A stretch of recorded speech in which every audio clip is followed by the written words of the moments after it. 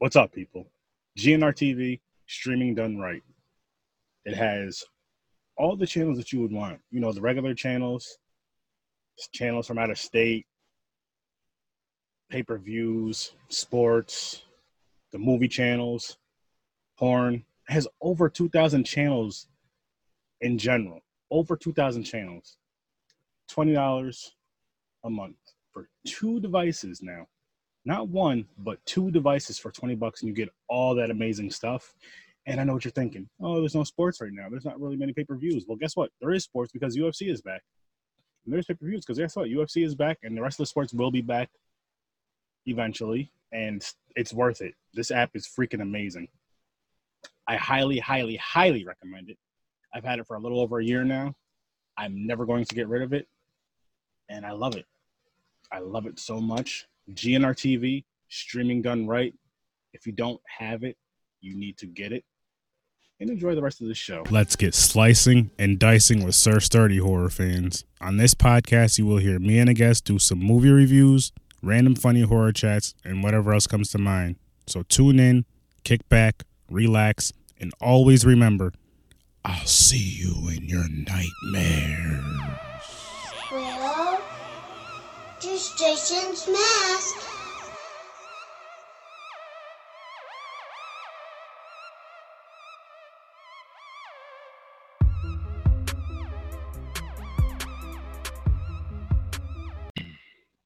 Well, another episode starting, people. Got Steve here, finally. How's it going, man? What's up, man? I really appreciate you getting me on the show.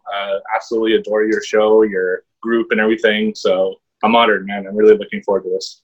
I'm really happy to get you on here because I'm a huge fan of your guys' show, the Horror Squad podcast. You guys hilarious. You guys just everything you guys do is awesome about it. Like I like the trivia questions you guys do for each other, against each other. That's funny and fun. Your show is funny, entertaining, and you're really engaging with the listeners, which is great. I try to be the same way as far as that goes, because with horror fans, I'll say how this all mixes for me with horror fans, with the indie scene, and I'll say us with podcasts. I think a lot of us draw towards the indie scene because we can be included in things as far as like, you buy the movie, you get your name in the credits. They go back and forth with you as far as talking with you here and there. And then as podcasters, we do the same, which means something to people because people like, oh shit, these guys are talking to me to an extent. Or like with my show, I have people on like all the time. So it's just kind of getting people out, getting other horror fans out there, get their opinions on movies, or indie fans out there to get their, and you guys kind of do the same thing. I know you guys will have people on here and there with interviews, which I think is awesome. I know you guys do indie movies. Even if you don't do a full review, you'll do like in the beginning of your show, you do a few minutes of discussing a movie, and I just love what you guys do, man. It's so great. Thanks, man. I really appreciate it. Yeah, it's a fun show to do, and I really love talking to people in the horror community. It's an amazing community. Everyone's like so nice, and everyone will help each other out, and it's just a fun community to be with and part of. So it's great. Like I absolutely love doing the show. And you were mentioning trivia. Trivia is a tricky thing to do. Like I don't know if it comes off that way, because so the way it works with our group on our podcast is so we do trivia all year round and we score it. And at the end of the year, the winner gets a $30 item from the 3 other members of the podcast. And when you're doing trivia, you have to do three trivia questions a week. And it's that balance of making it hard enough so it's challenging, but not so hard that it's like unfair. And it's a tough thing to do, but it's so much fun. And love doing that. See, I'm horrible at trivia. Like it's one of those things where I'm just like, I really, really, really have to think. And I'm just like, I'm not that great at it. I'm like up and down with it. And then it is fun. I love listening to your guys' trivia questions. It's freaking hilarious. Yeah, I'll tell you what though. So I only started on this podcast around episode like 76 as far as being a full-time member. And when I used to listen to it before I got on, I'm in the car and they're doing trivia, and it's so easy when I'm in the car, right? Oh God, I'll get them all. It's no problem. When you're recording, the pressure gets on you, and it's just like you blank, right? Like the most obvious stuff sometimes, and your mind's like, holy shit, I don't know what the. I forgot who played Chucky. Like just something stupid like that. Like obviously I know it's Brad Dourif, but in the moment your mind just blanks, and it's interesting. It's funny. It's so freaking funny. And as I mentioned in the email that I sent you guys with the question, I love how when Joe's reading off everybody's scores, and Joe is in third place with 4 points. I just love he refers to himself as, instead of saying me, because we all know his voice by now, but it's just, I hope he keeps doing that. That's fucking hilarious. Yeah, he's hilarious. And he always says, your boy Joe. He never just says Joe either. It's like, your boy Joe. Yeah, boy Joe. Yeah. Who's probably listening right now. So shout out to Joe, Sam, and I think Todd as well. So my other 3 podcast members are going to be listening to this live. Awesome. Those guys are great. Like I said, you guys are freaking great with your show. Thanks. Keep it going, man. And especially in these times, I don't want to stick on these times too much, but people need that entertainment. They need that laughter. And I feel like that's what we all provide for them. So I guess we just got to keep doing that. Yeah, absolutely. And, even just recording is fun, just to chat with people who are doing horror, which is why I was so excited to do this with you. I love just chatting horror and talking about everything going on in the horror world, and it's awesome. Same here, man. Same here. Yeah. So, this Killer Sofa movie, what made you pick this? All right, so we get screeners for my podcast once in a while, and I had seen this poster, and based off the poster alone, I was like, this is something I want to see. So we watched the trailer, we reviewed it on the podcast. It looked absolutely ridiculous, and when we got a screener for it, I'm like, oh, I got to see this, like, for sure. So I watched it, and I loved it, man. It's everything I love about indie horror. It's absolutely ridiculous, but in a way they also kind of take it seriously, but not at the same time. And I've been just pushing this as a movie that's fun and that shows what horror can be, and that's why I picked it. I want to discuss it in more detail. We only did kind of a what watch segment on my podcast, so to actually like break it down is going to be something fun. Yeah, like I just finished it maybe 10, 15 minutes before we started recording, and now I have it playing again on mute to go through it. Right. And this movie is just ridiculous. Is an understatement with this, but that's what I love about indie movies is they go in some weird, strange directions that I feel Hollywood would be afraid to. Right. Which to me is crazy because as a horror fan, we watch fucking anything. We're watching a movie about a killer. Right. Love seat, really, but still. Right. And I'm just like, I love, you know what I love about the indie thing? Fresh ideas are not, it's coming from a true horror fan, like a true passion. Silly idea or not, it's still coming from somebody who just really enjoys horror, because they're obviously not doing it for the money because, they have a small budget. They don't have like a big team behind them. And a lot of times they're released on YouTube, which is awesome. I'm not like undercutting them. A lot of times it's released on YouTube. So it's not like, okay, I'm going to get paid because it's released on YouTube. Right. But it's just, this movie is so freaking ridiculous. It's so funny. And I was just like I'd watch it, look down because I'm trying to do other things too. And I'm looking over. I'm like, what the fuck is going on? What's going on? Yeah. It's the thing about this movie is there's everything I like about horror, but also what I don't like about horror is in the same movie. Like, I love the sofa character.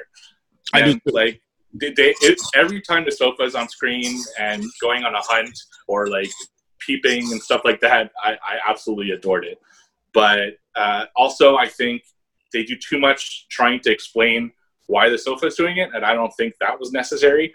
I just with a movie called Killer Sofa, I just want to watch a sofa wreak havoc.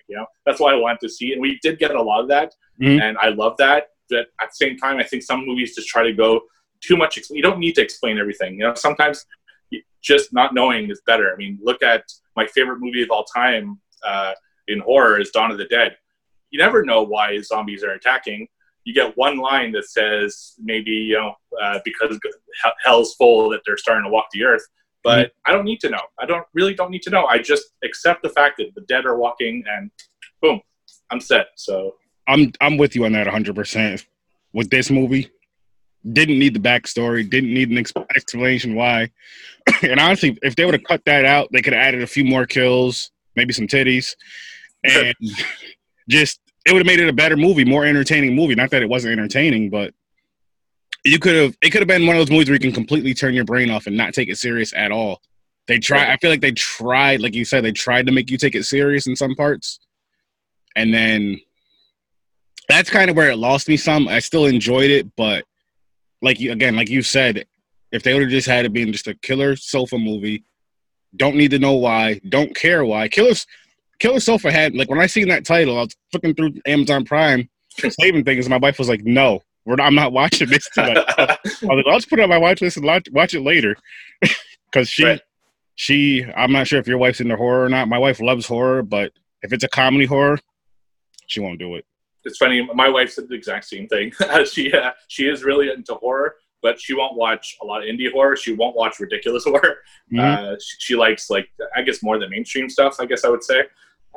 But yeah, this movie is definitely not in her wheelhouse, but totally in mine. So same here. Like, mine will watch indie horror films if it's a more serious type of thing. But any comedy, I'll give you a great example. There's a movie I'm sure you've heard me talk about plenty of times. Thanksgiving, right? Yeah. I was watching that one day, probably on Thanksgiving actually, and she came in the living room with me. She stayed in there for like 2 minutes, if that. I was like, I can't take this anymore. I gotta go. I was like, what do you? They just started. What do you mean? Right. A chance, but you know. Yeah, I mean, they don't all hit with me. You know, there are some movies that sometimes I just can't get into, and I don't know if that's something. It could be your mood too. Sometimes, right? Sometimes you watch a movie one day, it sucks. You watch it another day, you love it. It really depends on a lot of things, but this one really hit for me.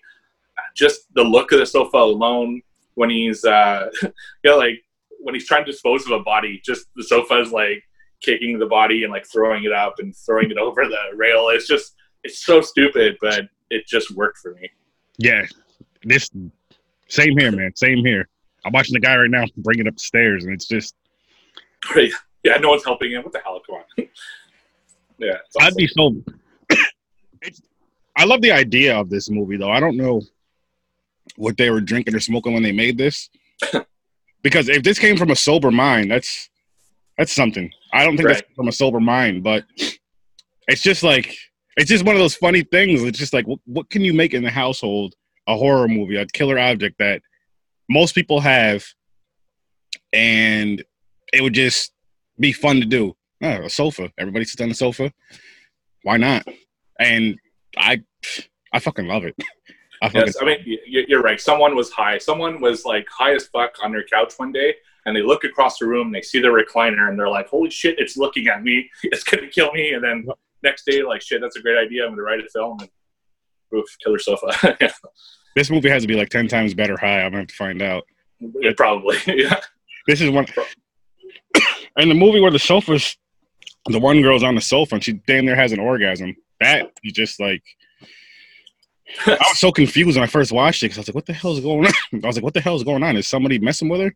And then see, she's just sitting on the damn recliner. I thought she was going to start playing with herself. I was like, okay, I see where this is going. But she was just like doing the movements and moaning and all this other stuff, and just she was excited about that damn sofa. I'll tell you. Yeah, you're right. I think a rated R would have been better suited for a film like this. Just really go balls out and bring everything that we love about horror. I think it's a PG film because there isn't that much gore. There's no nudity. There's no real sexual content other than her kind of getting aroused on the couch. Yeah, I don't know. I think a movie like this, you should just go all out and go crazy with it. Especially with that title, you have to. Yeah, absolutely. It's almost irresponsible not to. Right. And again, I'm at the part where they're talking about the background of the sofa and all this stuff. The old guy with the beard, the old white guy with the beard. Yeah. There. That whole thing.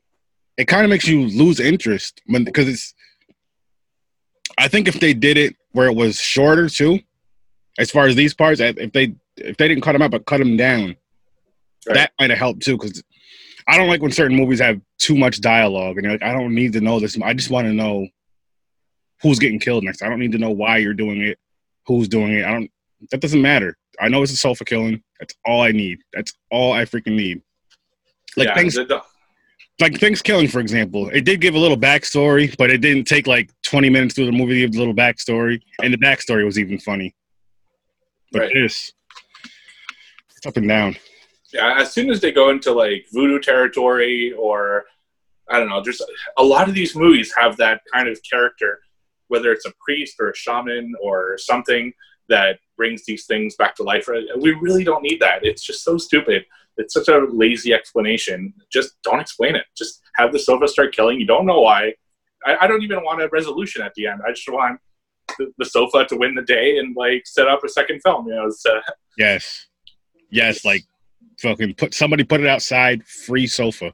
Right, exactly. That's it. That's the last shot you need. Just like on the curb, it put itself there after killing the whole apartment and tease another film. You know, that's all we needed. We don't need all this other the like investigation stuff and the voodoo stuff. All that stuff could have been cut out and just have more kill scenes of the sofa either creeping on people or straight up killing people. I think. Oh, Joe's in here with us. He said, "Yo, Steve is sexy." Yeah, he's been drinking probably. That's how he gets when he starts drinking. He starts hitting on you. Oh yeah, for sure. No, are you kidding me? He's always sending me dick pics and stuff. It's I'm kidding. No, Joe's a cool dude. Yeah, he is. You know, the founding member along with Todd of the podcast, and yeah, it's such a pleasure talking to him and the rest of the group every week. It's cool.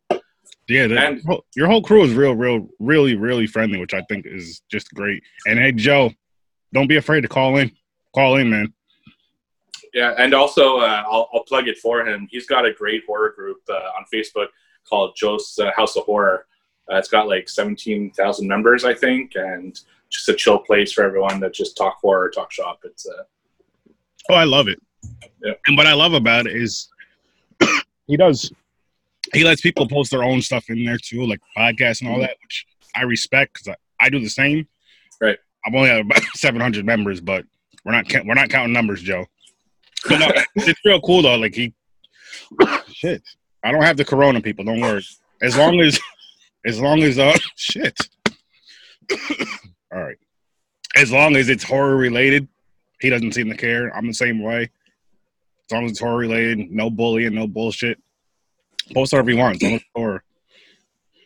Yeah, no, absolutely. And he does a great job moderating it because when you have a group that's 17,000 strong, you get a lot of like stuff, and people are posting, racist stuff or sexist stuff or stuff like that. And he's quick on the draw. Like I've seen posts come through sometimes, and like right away they get knocked. Yeah. And he's a great moderator, and he really started a great group like you, man. Your group is also that way, where it's all really chill people just talking horror, and it's awesome.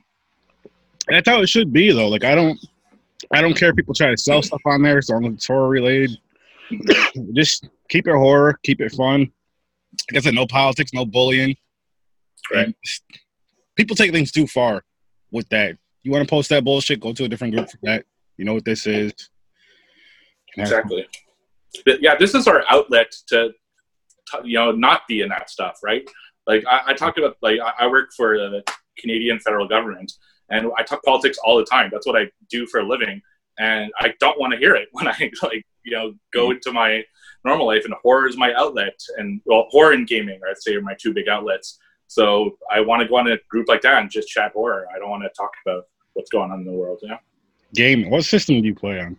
All three. I have no prejudice against any of them.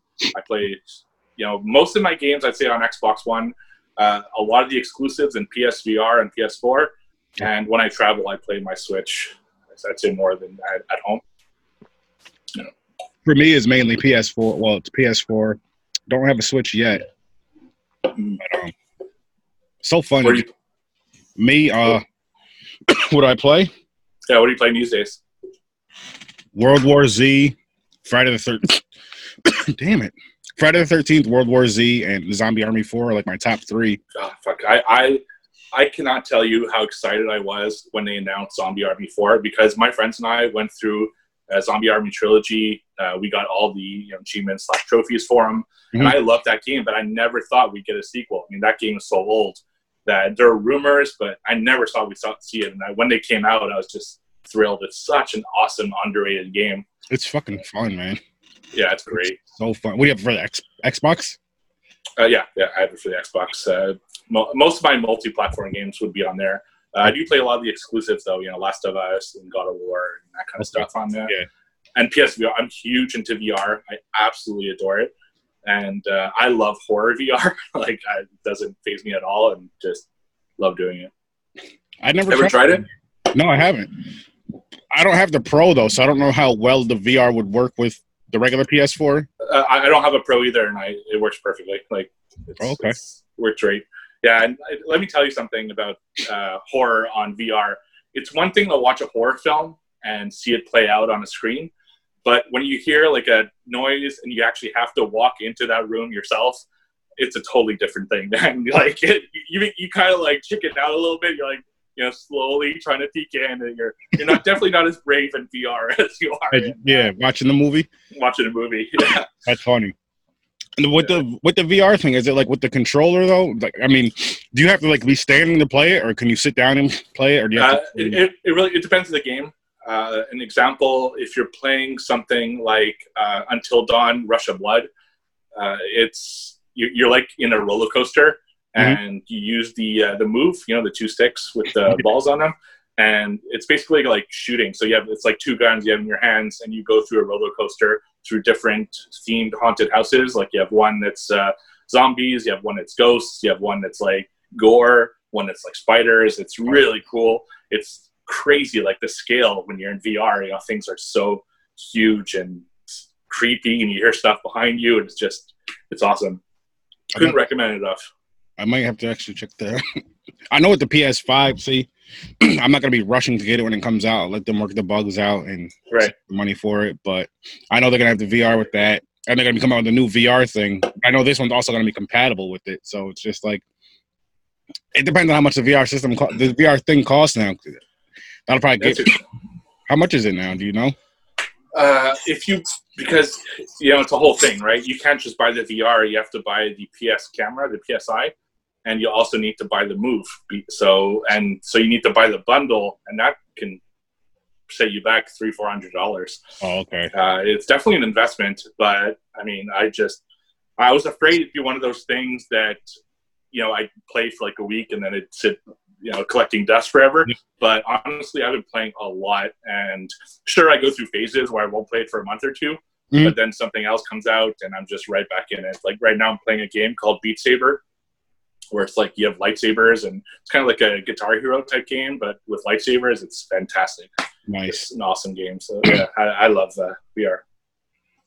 And I saw you were playing this is not VR, but did you play Resident Evil 3 demo yet? Oh, it's not a PS4, right? No, I downloaded it.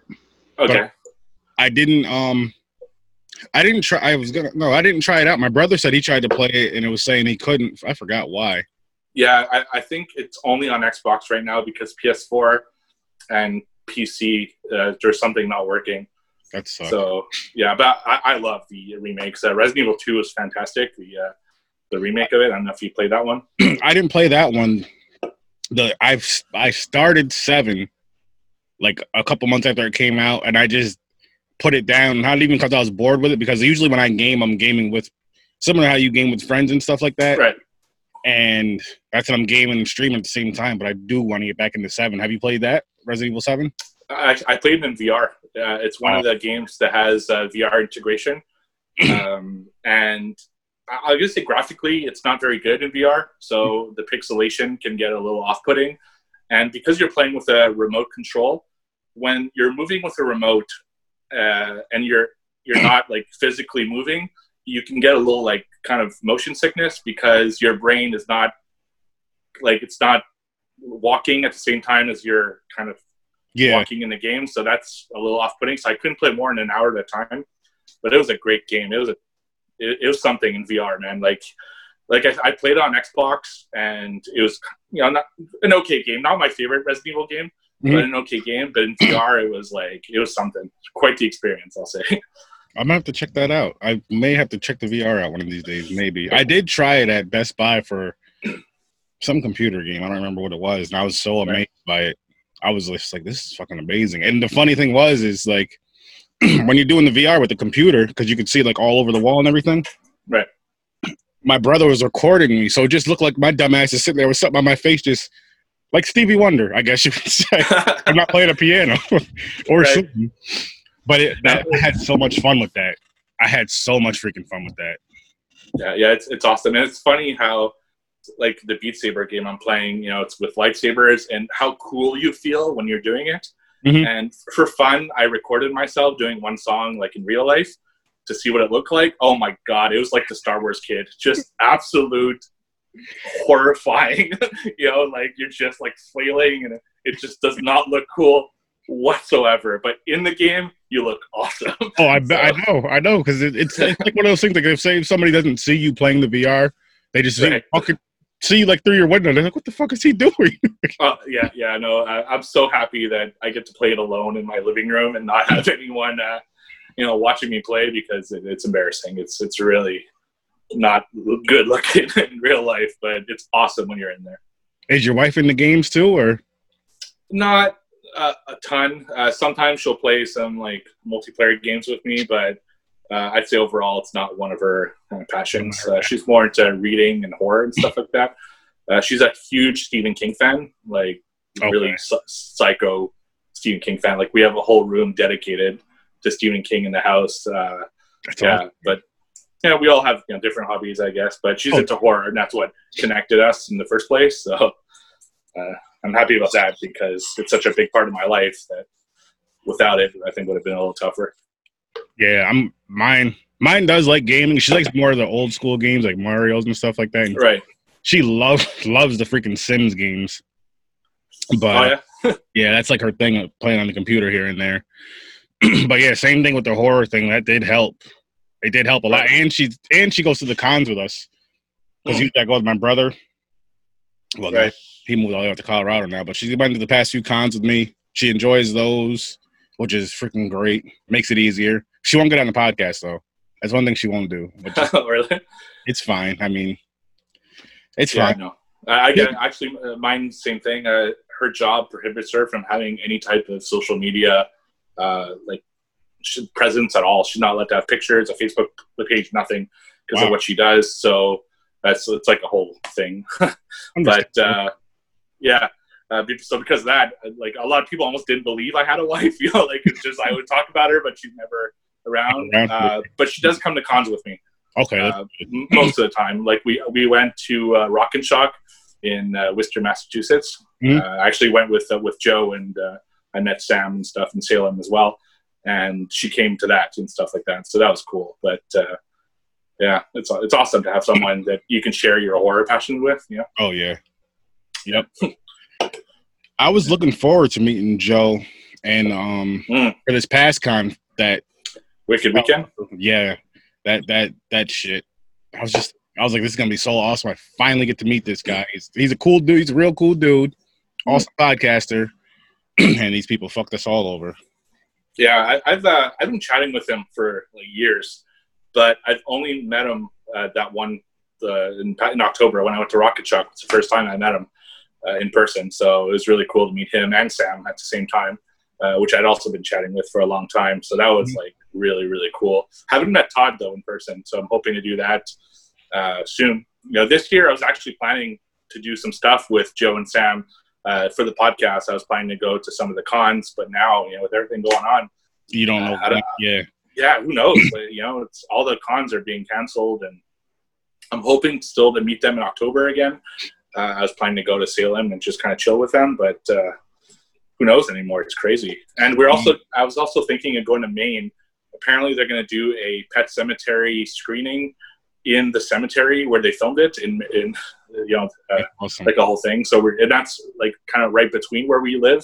Mm-hmm. We live about 8 hours from each other. So I think that would have been cool as well, but the world's changing and I don't know. Hopefully I get to see him sometime soon. Yeah, man. Same here. Like I was going to be going to, which I don't know if I am or not now. We were going to be going to Colorado because my one brother lives out there, and there's a con going out there. There's a horror convention going out there around where he lives in Denver. And it's a Friday, Saturday, Sunday con. It's his birthday weekend. September 13th is his birthday. So it's his birthday weekend. It's like the first con out in that area. And me and my wife are going to go out there. But we're going to get our tickets like around now. But now it's just like, you can't just go you got to save. You got to save Right. money now and just kind of, because you don't know what's going to happen. Like right now, I'm out of work, but I'm getting paid. Like I work for the state, but Okay. I'm not essential, so they're paying me to stay home, which is fine. But it's just like you don't know what's going to happen in the next couple of weeks. And with her job too, she's essential. She works at an OBGYN office. She doesn't do the fun stuff though. Right. But hers is a private practice. So I don't know how any of this shit works, to be honest with you.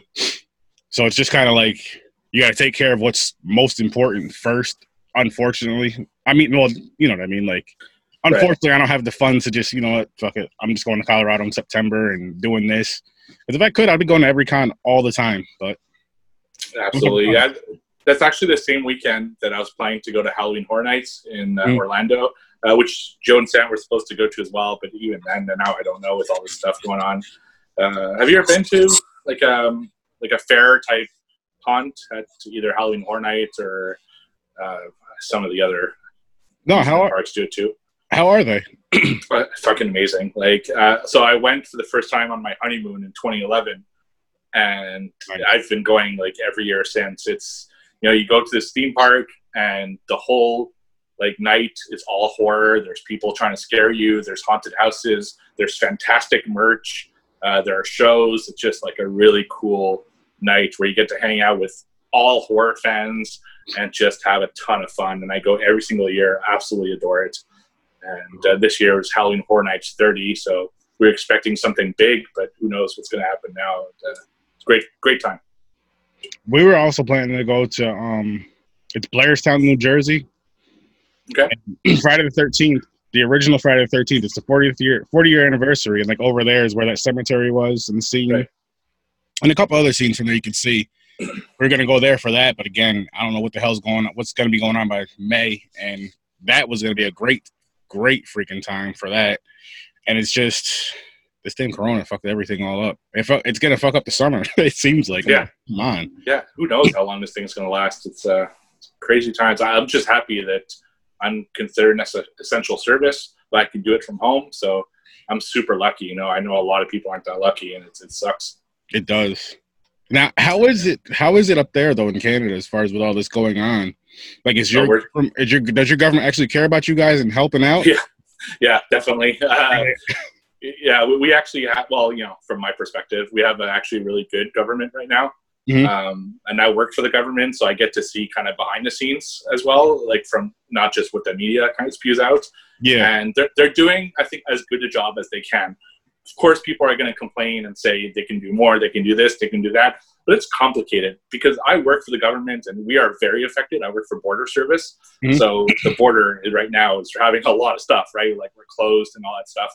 So I get to see kind of, you know, when he says something, there's a lot of work that comes down to enforce those things. And it's not as easy as just saying, okay, everything's shut down. You know, there's a lot of logistics to it. There's a lot of people's lives and the balance. And yeah, I got to say, I'm pretty impressed with the way that I'm handling it.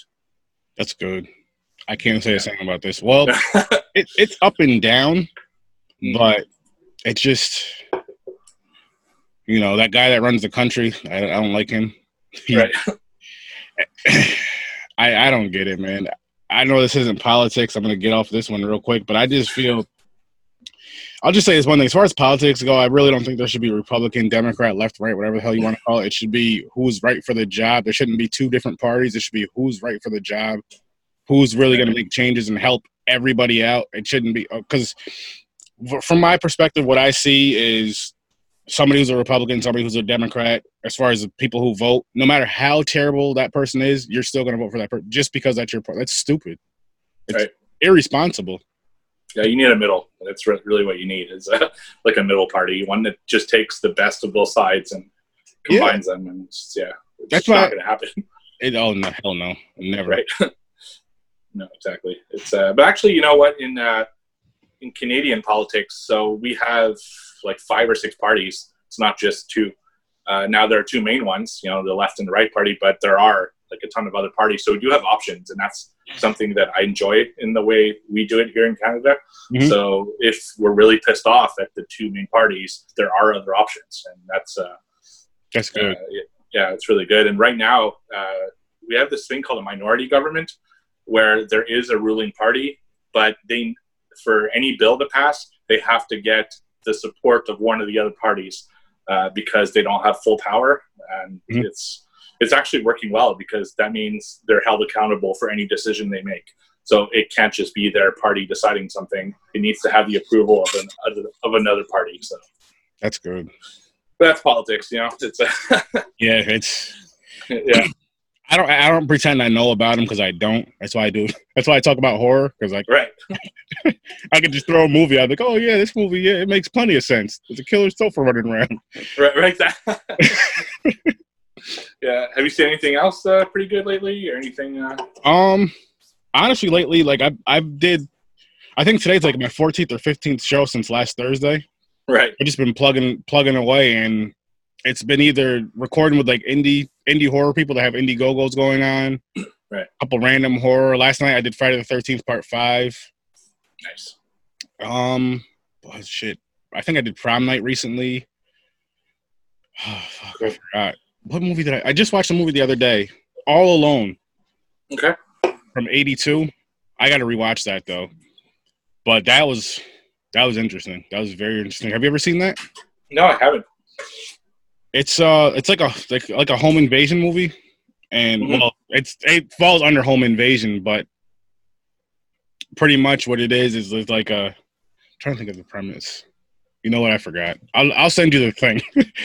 Because it's just one of those things. You know, you just for me, like I said, I've been doing stuff for the past since last Thursday, and everything's just like combined into one now. I'm just like, what was it? This movie? Right. I just know it was interesting, but I will. Yeah, I'll send you something about it. Yeah, awesome. Yeah, I've been watching. So Stuart Gordon passed away last week. Yeah, acclaimed director, and we're doing a tribute show on our next podcast next week.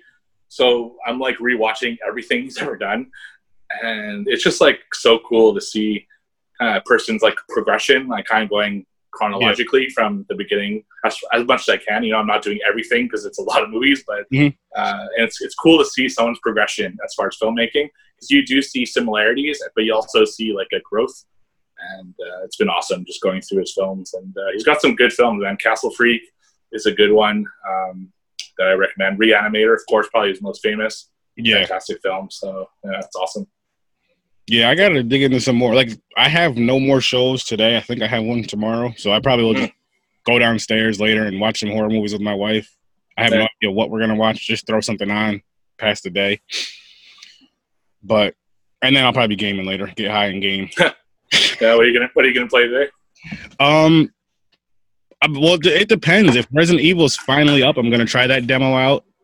If not, maybe that Predator demo. I heard that was okay, at least. Did you try that yet? No, I haven't. I am interested in seeing it. Apparently, it's a lot like Friday the 13th. Yeah. She said you could play. How do you feel about Friday the 13th?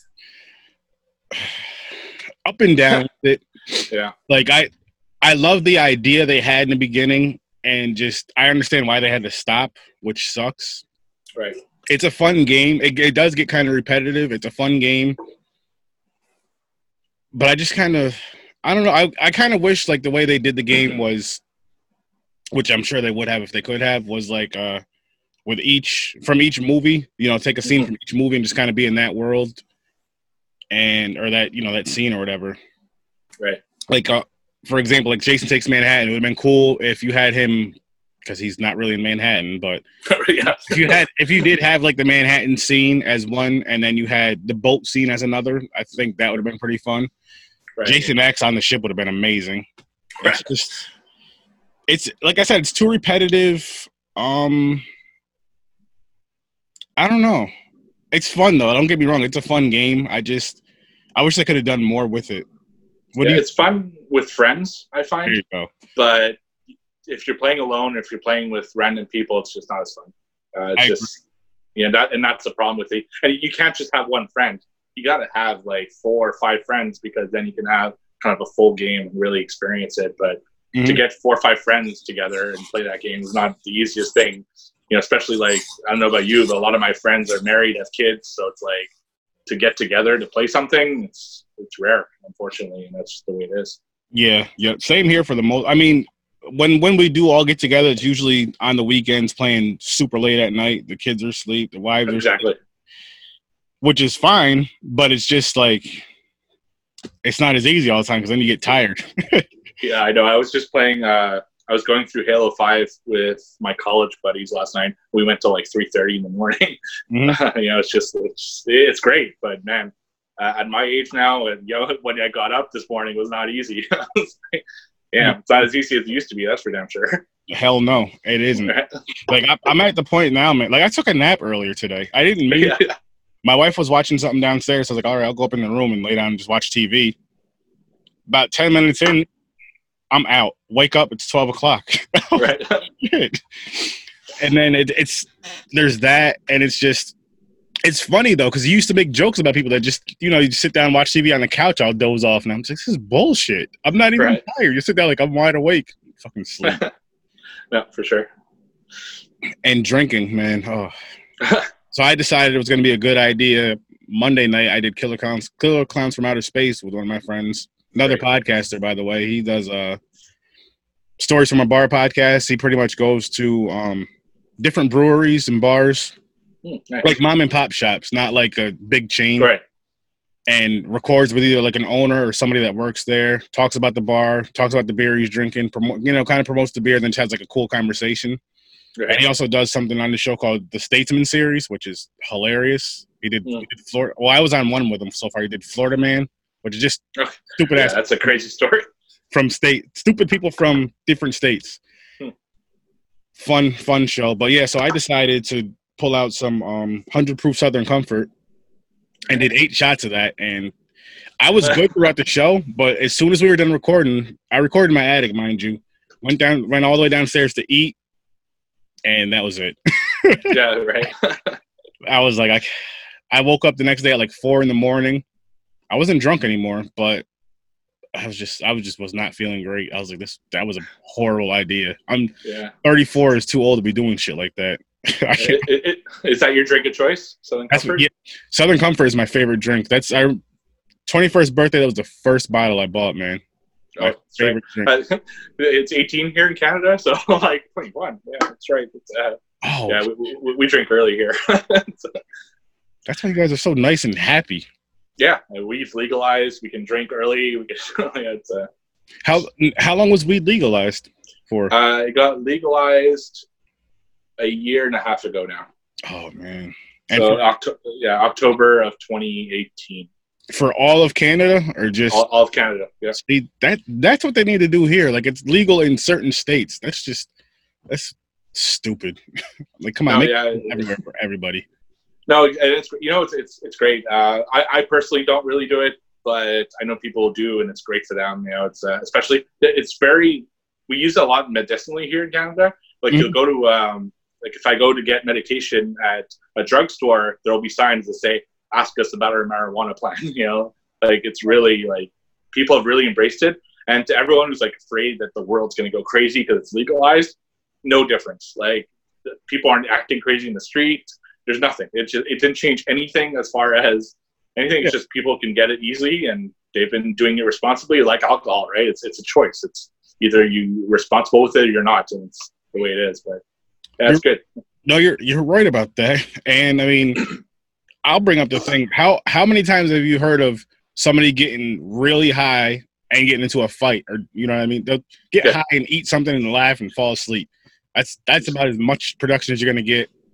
Or play some games, whatever, versus drunk. You hear about drunk people fighting exactly. And it's legal. No, exactly. I mean, alcohol is way worse. It's and it's a real problem for some people, but no one talks about that. It's just I don't know how it is in the U.S. so much. Here, you get it anywhere. Corner store, grocery store. There's alcohol everywhere. You can just get it at any time. Well, not any time. I guess it's between 7 and 11, but it's crazy. Yeah, I mean, pretty much the same. Maybe not liquor, but as far as like beer, you can get it from like the grocery stores and all that, or the gas station. Right. But yeah, and then again with the marijuana, as you're saying, with the medicinal stuff, a lot of medicinal benefits from a lot. Damn near, I feel like damn near everything, and there's like not really a side effect to it because a lot of the stuff they take out the THC, so you're not getting high. and you're just getting the, whatever the benefit is for pain relief, stomach pain, whatever. If you can't eat, you smoke that and you're good. Just anxiety, like a whole bunch of stuff. It really helps people calm down, sleeping, CBD and all that stuff. Yeah, and if you watch a movie with a killer sofa, it just makes it that much better. So. Oh, yes. Yeah. Right? What, you can watch any movie, it'll make it better. At least you think it. Exactly. Think it's better. That's what I say. All you got to do is get some weed, watch Tubi, because they got a lot of like indie stuff on there, and just sit back, have a pizza, and you're set, man. Tubi is fucking great. I love it. Like I just can't get enough of it, because here in Canada we have a problem where a lot of movies aren't available the same way in the US. Our Netflix is way watered down. Our Amazon Prime is way watered down. So Tubi seems to be, we get the same things, and it's awesome just to get movies that like Full Moon, Trauma, stuff like that. Very hard to get in Canada. It's not, you almost have to buy it from the US, but when I buy it from the US, I pay a 40% premium. So anything I buy in the US, I have to pay 40% more just because it's in America. It's crazy. So to have a service that's free where I can watch all those films, I'm just going nuts. I'm just plugging away, How is Shudder out there?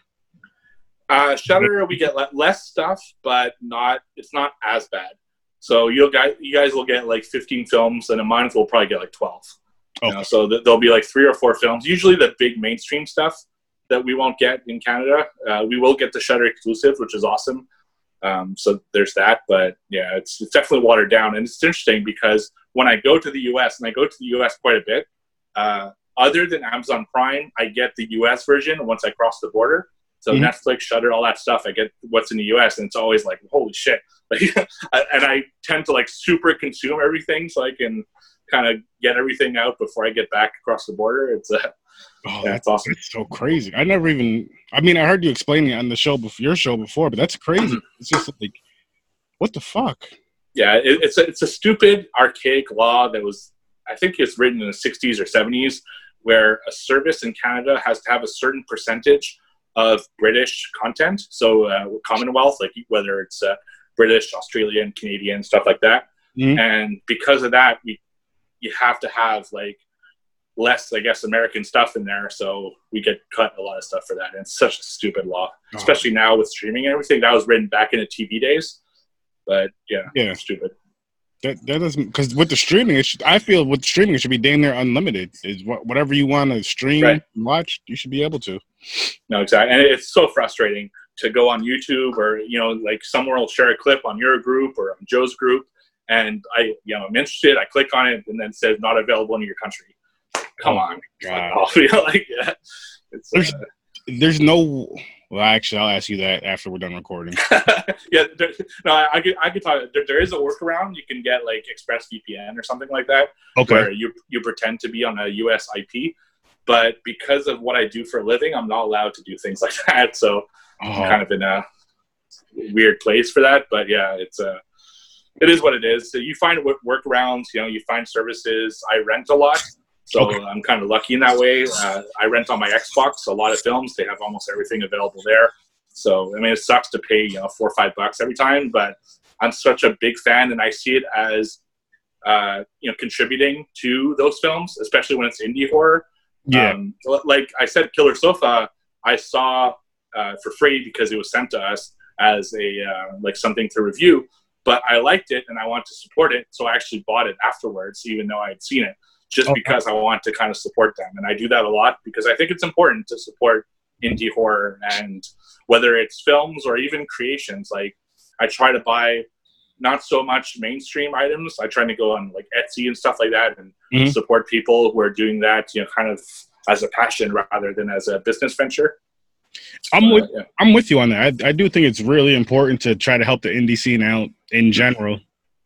And small businesses, I'm all about that. My thing with that is like, as long as it's a good business, I'm all about it. Like if you could be a local business and be shitty and have great product, I'm just gonna walk right past you, just like I would anywhere else.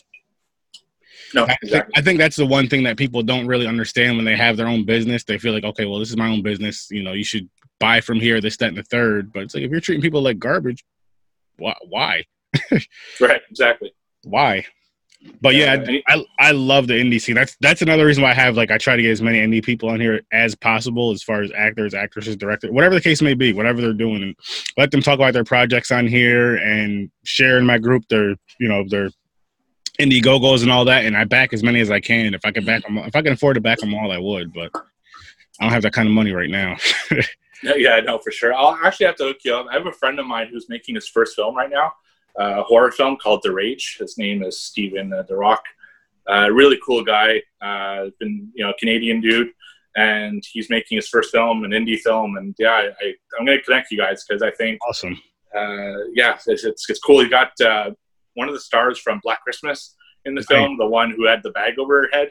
Nice. Spacing on her name right now, but yeah, it's cool. It's just awesome to see people doing kind of horror projects that they're passionate about, and yeah, it's great. I love when you have people like that on your show. I watched, what was it? Is it Red Summer? No, something Summer Massacre that you had. Was it you that had that? The trailer? Was it the trailer review, or was it maybe there's an indie film I watched because I watched the cast on your show. I don't remember what it is off the top of my head, but I just love when you do that. It's cool to see people talk about their projects, and then I try to seek it out, and it's awesome. Well, see, I look at it as it helps us all grow. If I have these indie people on here, as you just said, as you just attested to, you checked it out because you heard about it on my show, and it's like that helps me, because then it's like, hey, you should listen to this show.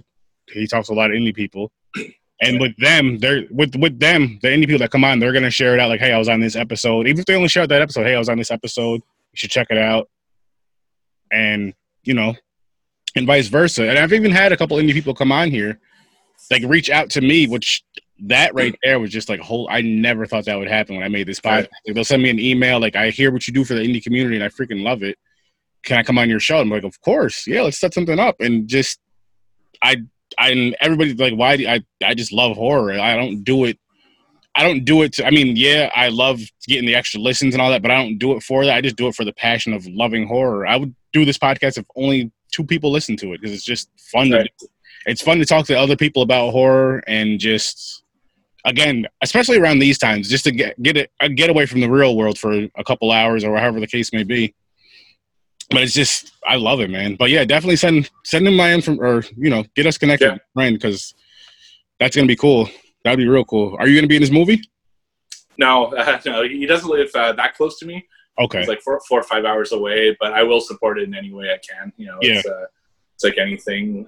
I just, if I can help anyone, even if it's putting one set of eyes more than they would have had, otherwise, I'm totally happy with that. Right. It's, that's what I love about what we do, and having a podcast and having a platform that can reach a certain amount of people. It's great to just kind of plug those movies and those projects. And It really is. It really is. And I mean, as far as like backing them, I know some people say they can't afford to back them all the time, like myself, but at the very, very least, it takes 2 seconds to hit the share button once or twice and just share it all over the place, because that right there helps a shit ton for people. And I look at it like, we share all these silly ass memes all day, every day anyway. Just boom, share. That's it. Right. That's it. No, absolutely. Yeah. And again, that's not benefiting anyone to share a meme, but it benefits big time to share any type of indie project or creator or everything like that. So for sure. I actually have some guys, they're called the Nightmare Shop. Mm-hmm. They have their own shop. Everything's like online. They don't have like a brick and mortar store, which is a good thing, especially around now, so they can still do what they have to do. But you should check them out. I don't know if they ship to Canada though. I don't want to assume they do, and I don't know anything about shipping out of the country. I don't know anything about it. I don't know about the cost or nothing, but they're real cool guys, and I think they can get damn near anything as long as you just obviously give them some time. But they have some cool stuff already in their shop, and it's just big horror. I've had them on here quite a few times. They're huge horror fans, and that's the type of people I really try to support. The horror, because we're a horror industry, really huge in the horror, and then like really good people. Like, you could be really huge in the horror, be an asshole.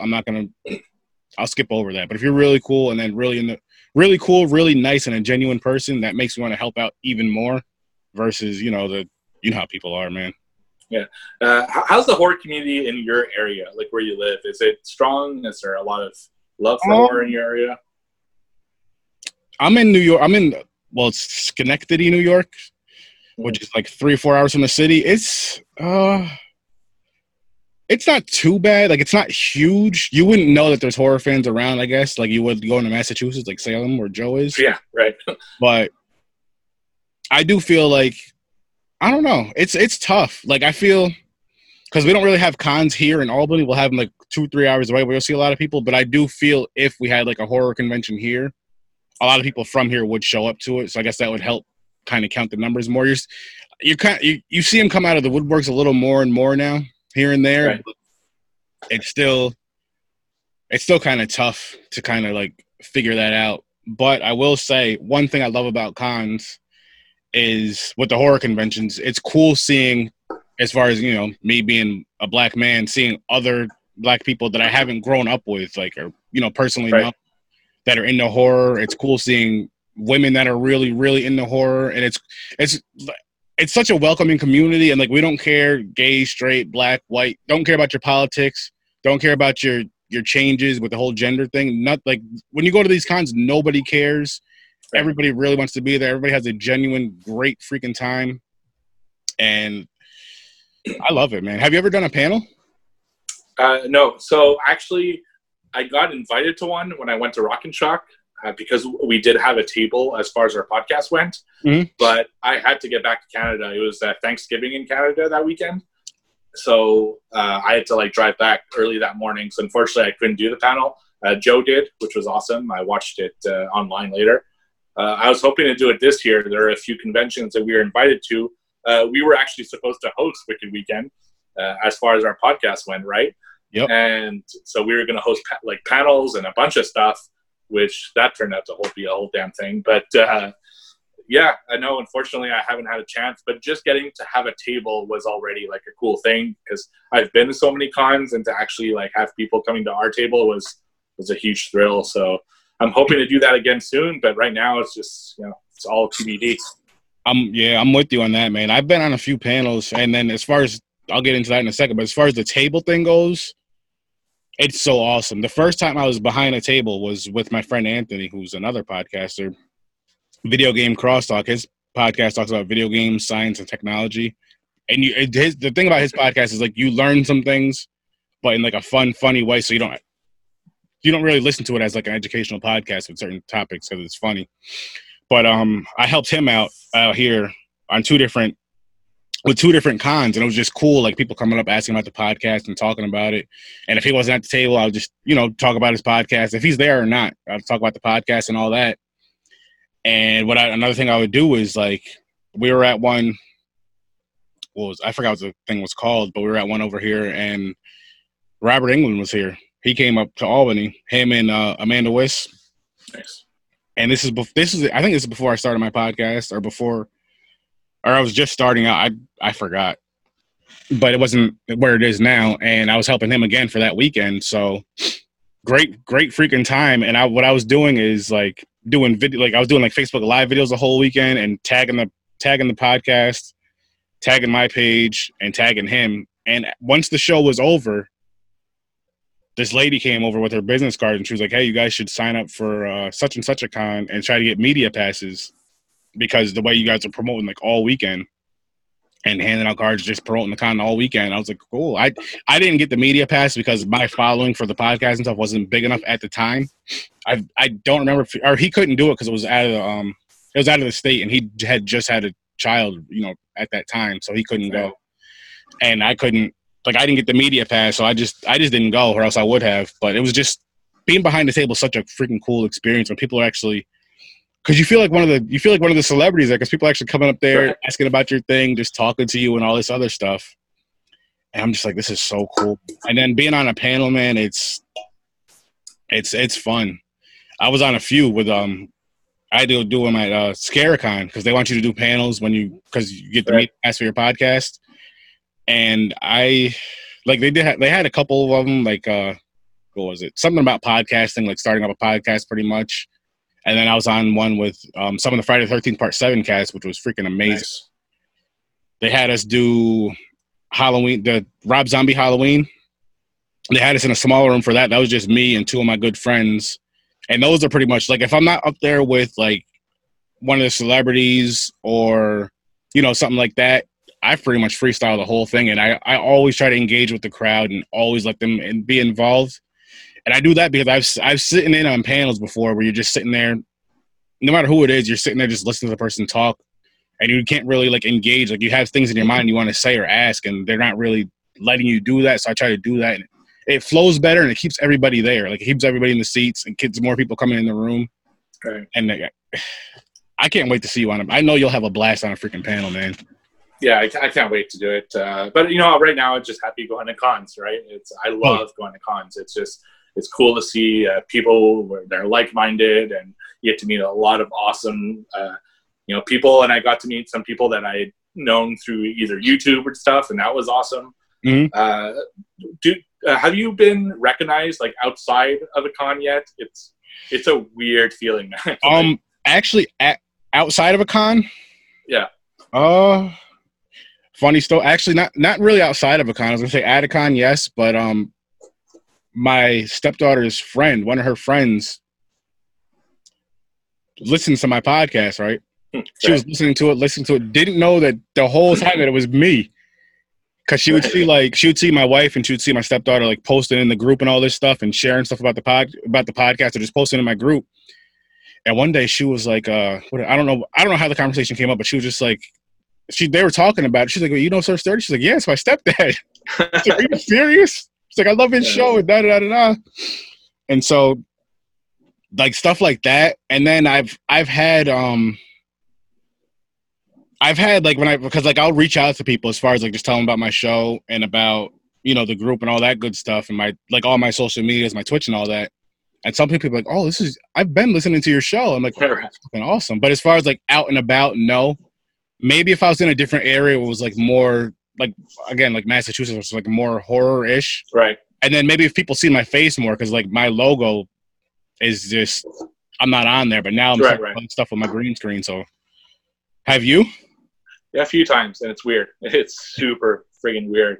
I got recognized 3 times on one trip. So when I went to Halloween Horror Nights a couple of years ago, it wasn't for the podcast, it was for my YouTube channel.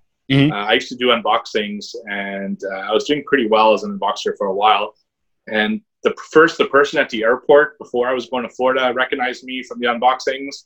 Then my waiter, once I was in Florida, recognized me. And then someone at Halloween Horror Nights itself recognized me. It was such a weird feeling. Like, it just, I don't know, it's odd, but I guess it's something that, it's just nice to talk to people who are like-minded, and it was awesome, but it was just so awkward. I don't know.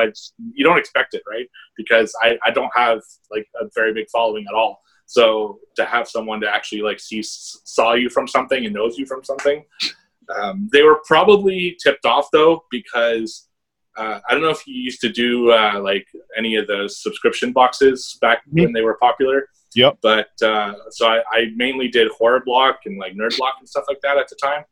And Horror Block had a T-shirt every month. Yeah. And so if I wore that T-shirt out, people would kind of see the T-shirt from far, and kind of that's how they'd recognize you, you know, so much more so than your face. Mm-hmm. And I think that's what it was. But yeah, it was interesting, an interesting experience. It is. Like, I've been recognized at, and, like, not even by my table, just, like, walking around and stuff. And what's funny is I was at ScareCon in October, but I missed the one in June. I was going to go to that, but, you know, money got a little tight. Right. And I was supposed to go to that. I was nominated for, I know Joe, those guys, they won the podcast award. They did, yeah. Mm-hmm. I was nominated for a few. So I was supposed to be at that, right? So I go to the next con, and one of the guys that runs the con, I've never met him in person. And I'm walking around, and at one point he has, like, the loudspeaker. He's like, hey, there's Sir Sturdy. You skipped the con. You could have probably won an award. That's funny. But it was just, man, cons are just so freaking, like I said, man, honestly, if I could travel and do them all the time, I would. Because they're just so fun. It's so rewarding. And I'm definitely, like, from here on out, when they do come back up and when I can afford it, as far as getting a table and all that, that's usually a media thing, so I'm not worried about that. But the VIP, have you ever done VIP for those cons? Once, and it was cool. It was really, really cool. It was the best experience I've ever had. Just did it this past October. It's like the best experience I've ever had at a con. It's if you can afford it, it's worth it. Right. And like we didn't even use it as far as like getting into, you know, like getting into lines earlier. Right. Because again, I had the media pass, so I had to get up and set up early anyway when we did set up our tables. Right. But just the experience of going to the VIP party was what I wanted. That's the main reason we did, was to go into the VIP party, hanging out with them, and just getting that experience. Because you never think you're gonna drink with some people that you've been watching in movies since you were little, or whatever the case may be. Like having a beer with them, Right? Yeah, is freaking awesome. That was like my main experience. That was the best. It was the best experience. Like we did that, and we were drunk. Obviously, we got drunk, but so me and my brother, we went back up to the room. My wife was already in bed. I don't know if she was asleep or just like laying down. And Jason Lively was drunk, running up and down the hallways, knocking on people's doors. Right? So, and I think I just walked out the bathroom. For some reason, I had my shirt off. And I was like, yo, I was talking to my brother. I was like, yo, I want to go out there. I was like, but I don't have a shirt on. And drunk conversations are hilarious because they don't ever make sense. And I don't know. He was like, yeah. He was like, I do too, but because I don't think it would be a good idea. And my wife, the whole time, she's laying there listening to us. She didn't say anything, though. And so the next day, we're talking about it. First, before I get into that, my brother wakes up with candy wrappers stuck all over him. Like he just like laying in bed eating candy stuck all over him. Looked like a kid. So we're talking about it the next day. And she's like, yeah, I heard you guys talking about it. She's like, you should have just went out there. I was like, well, I was like, there's a couple of reasons why we didn't go out there. I was like, the biggest reason we didn't go out there is because we didn't want you to get mad and yell at us. Like we're children, because we act like children. She was like, I wouldn't even care. I was like, you couldn't have said something if you were up that whole time. I would have run up and down the hall with Jason Lively knocking on doors drunk. Right. But it was because it was funny because he knocked on our door. My brother went to the peephole and he was like right there. They ran to the next door, knocking on the door. And we left the next day. Well, not left the con, but we went in our room the next day. You seen beer bottles just sitting on a table, right. Empty cups and shit. It was such a fun experience. And it's definitely worth it, man. Cons are like a kid at a candy store, literally. It's literally like a kid at a candy store. Between buying stuff there, getting your autographs, talking with other horror fans, which is always awesome, and just the experience is, there's nothing like it. Especially, even more so when you have a table there. Yeah, and I gotta say, meeting celebs is something that still like makes me nervous every time. It's weird because it seems sometimes when I'm talking to them, it'll click into my mind like, holy shit, dude, you're talking to Freddy Krueger, or you're talking to, Jason, or you're talking to whoever it is. And I just like freak out in my mind, right? But you're trying to keep like a cool face. And it's really interesting. Same thing with interviews. So on our podcast, we did a few celebrity interviews since I've been on. And you don't want to, like, you don't know what to say. You want to be kind of clever, but not ask the same questions every time that they've probably heard a zillion times. And it's a weird feeling, but yeah, it's awesome. Just very cool. It is. I've had a couple on here, but what I do with that though, and I let them know right up front for the most part, is like, I'll say with any interviews that I do, I tell them, I said, I don't do too much research on you as far as like, I'll watch your work if you have work out there. Right. But I tell them, like, I don't do too much research. I don't do that because I'd rather you come on here and just make it a natural conversation. Whatever you want to talk about and discuss and bring up, you can. But other than that, because I don't want to be one of those who's like you watch or you listen to some interviews and they're just asking like crazy questions, like, oh well, I'll just use, like, last year Steve got arrested for punching a kangaroo, like just stupid shit like that. Right. That would be funny, but you know what I mean? Just like, and it's just like, or they'll ask like an awkward question, like if it's a female who had a nude scene, like how was it being naked in this movie, or just. It's like if they bring it up, then maybe ask. But certain things you can't just, because you don't want to look like a creep or sound like a creep. You might want to ask a question deep down, but you got to kind of like bury that. But they are fun to do. And then going back to the con thing, like I met who was I joking around with all weekend? Friday the 13th, Kincaid. Ken Sagos. Oh, nice. He's freaking awesome, man. Like one thing, I bought him some fried chicken. I told him I was gonna, so I did. But I had him. I gave him on my podcast. This guy, he was so freaking nice too. Like we went up to his table, we got his autograph, and my brother had already moved out to Colorado, so we got the script autographed for him. And my wife was like, hey, she was like, my brother-in-law moved out to Colorado. This is his favorite movie. Like, Freddy's his thing. That part 3 is his favorite. She was like, do you think you'd be able to talk to him on the phone for a few minutes when he goes on break? She was like, yeah, sure. So I called him up. I just called my brother and handed him the phone. He talked to him for like 10, 15 minutes, which was just amazing. And then, like, he knew me on a first-name basis that weekend. Anytime you see me walk past the table, hey, Aaron, come over here and hang out with me for a few minutes. All right, hey, Nice. come hang out. So me and him would be going back and forth, joking around as people are walking by or coming up getting autographs and just laughing. And just he was such a nice guy. And at one point, I was like, hey, man, I was like, did you eat yet? He was like, nah. I was like, you know what? I was like, I'm going to go get you some fried chicken in a little bit. And I got it for him. I think he ate, like, after because it was, like, later in the con. He ate, like, the con was over. But he was like, Aaron, that chicken was so fucking good yesterday. Nice. But such a nice guy. And what meant so much to me, though, is, like, when I asked him if he would come on the podcast, and I told him, explain to him what it was, he's like, yeah. He's like, give me about 20 minutes, and I'll be over there. He's like, just come back and get me about 20 minutes. I come back over there, leaves his table, comes and records me for maybe a half hour tops, and then goes back to his table. But he took that time where he could be signing autographs and getting money to come just sit down and record with me. Stuff like that you won't forget. Stuff like that means a lot to you. And it's just like, it keeps you coming back. Like, it keeps you coming back for more, even if it's the same con. And to say that same con gets the same 5 or 10 celebrities, but because the way they treat the fans really get you to come back more and more and more and more, like every year. And maybe even get the autographs again. You're going for the vendors and all that too, but it's just like, versus like I've had experiences where you could tell the people didn't really want to be there. Right. Just kind of, it just rubs you the wrong way to where like, well, shit, I know not to give you my money again. Or I know not to give you my money in general because you're acting this way. But that's very, very, very rare. Yeah. Who would you say your top 3 like best celebrities you've met as far as like being really cool with you and stuff at cons? Oh man, Felissa Rose is definitely she's one. This is longer, but she is so sweet. I've met her about at least 5 times. Like every time I go to ScareCon when she's there, I go to her and talk to her, get an autograph, give her a hug, and she's so freaking sweet. And funny thing was, we were going past her table a lot this year, talking to her or whatever, and she commented on my wife's hair. She's like, you have a real pretty wife. She's like, you better be good or I'm going to take her from you. And you already know where my mind went, probably where your mind would go if a woman about your wife. I just started smiling. Right. And I was talking to my brother. I was like, I'm not saying something's going to happen, but if something goes down, because we were sharing a room, I was like, we might have to kick you out the room and send you to Felissa Rose's room. He's like, I'm fine with that. But it's her. I'm going to have to say Ken Sagos too, because again, he took his time to sit with me for that time and just back and forth. This is tough. Amanda Wyss is another one. I met her twice. I met her here in Albany, and then I met her again at ScareCon. We watched her movie called The Id. Okay. Did you ever see that? Nope.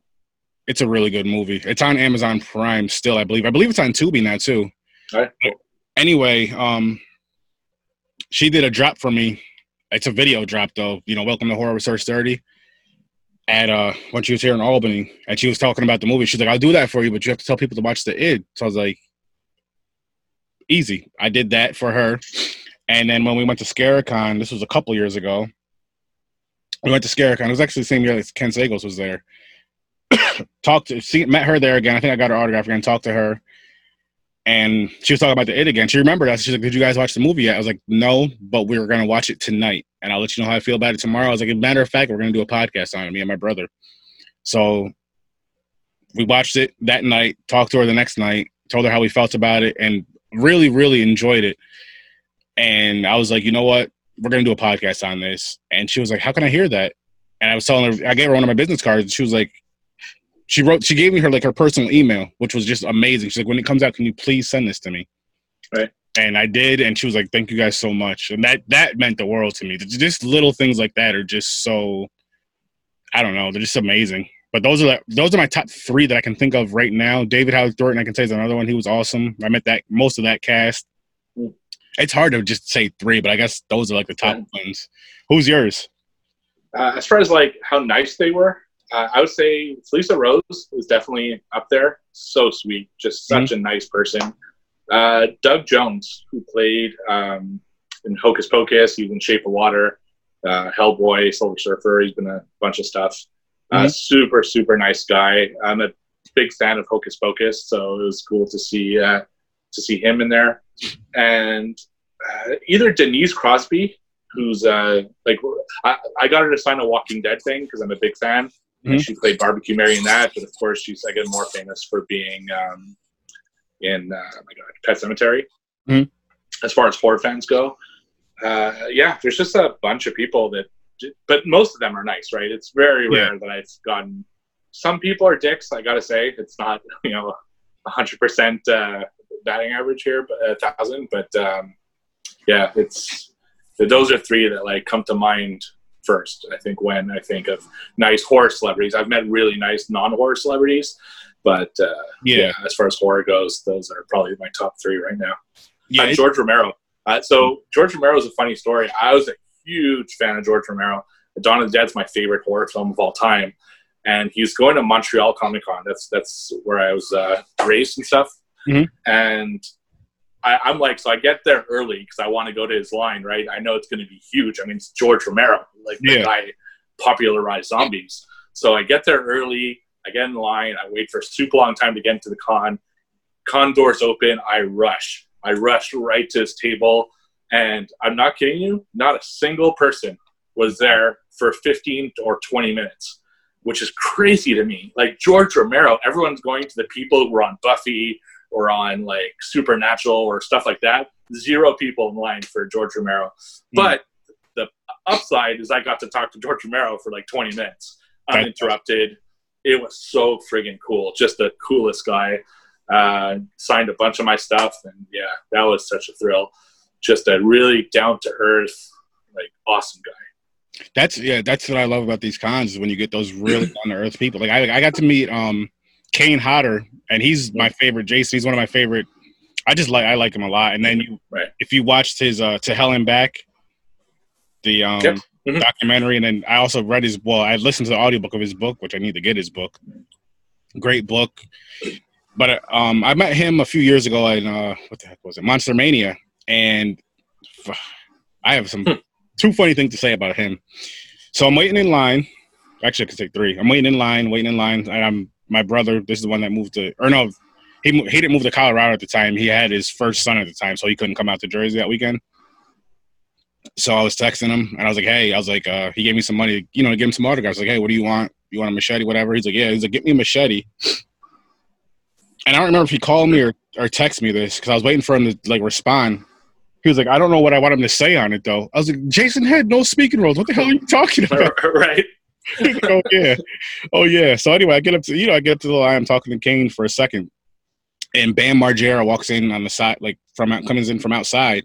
Right. He's like, "Can you please hang on 1 minute?" He's like, "I want to go over there and choke Bam." So everybody was taking pictures of that.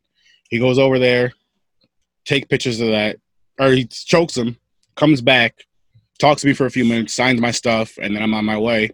Later on that day, I had to go use the bathroom, right? Go in the stall to use the bathroom, and a few minutes I'm in there, and I hear Kane Hodder's voice. I hear, "Nice cock." I started dying. I was laughing my fucking ass off. Like, after I got out of the bathroom, the first thing I did was call my brother and told him. I was like, "Yo, what would you do if," I asked him, I was like, "What would you do if Kane Hodder says this to you?" And he was like, "I would say thank you or something." I was like, "Would you tell people about it?" He's like, "Yeah, of course." Right. That's he's like, "It's not," and again, not against people that are into all this. He's like, "It's not gay because it's Kane Hodder." I was in tears though, but that's just stuff I like stuff like that though. Like, when these people are having fun with the fans and making you really feel welcome, and just because it feels good too when they thank us, because you're like, "You're really thanking me." They're like, "But yeah, if it wasn't for you guys, because you buy our movies, you buy our merch, you come to these cons to see us, we wouldn't be where we're at." But I also say to them, I'm like, if it wasn't for you guys, we wouldn't be here either, because we're here watching horror and all that because of you, all of you that just do this amazing work. And I try to, when I'm at cons too, I try to get at least one indie movie if I can, at least one. And I always get it signed. I remember the first time I did that, and they were like, "Wait, you want it signed?" I was like, "Yeah." You were involved in the movie, right? They're like, "Yeah." I was like, "It's your work, of course. Yeah, I want that signed. Please sign. Please sign this." But I try to at least get one if I can. If I see him, because sometimes I'm there like a child. Like these past couple of years, my wife went with me to give her the money and have her hold it because again, I'm like a kid. Like the first thing you see, you want to buy, and she's like, "You do this all the time, and you complain you couldn't get something later because you spent all your money." It's like, okay, just hold this for me. Right. I can't help it, man.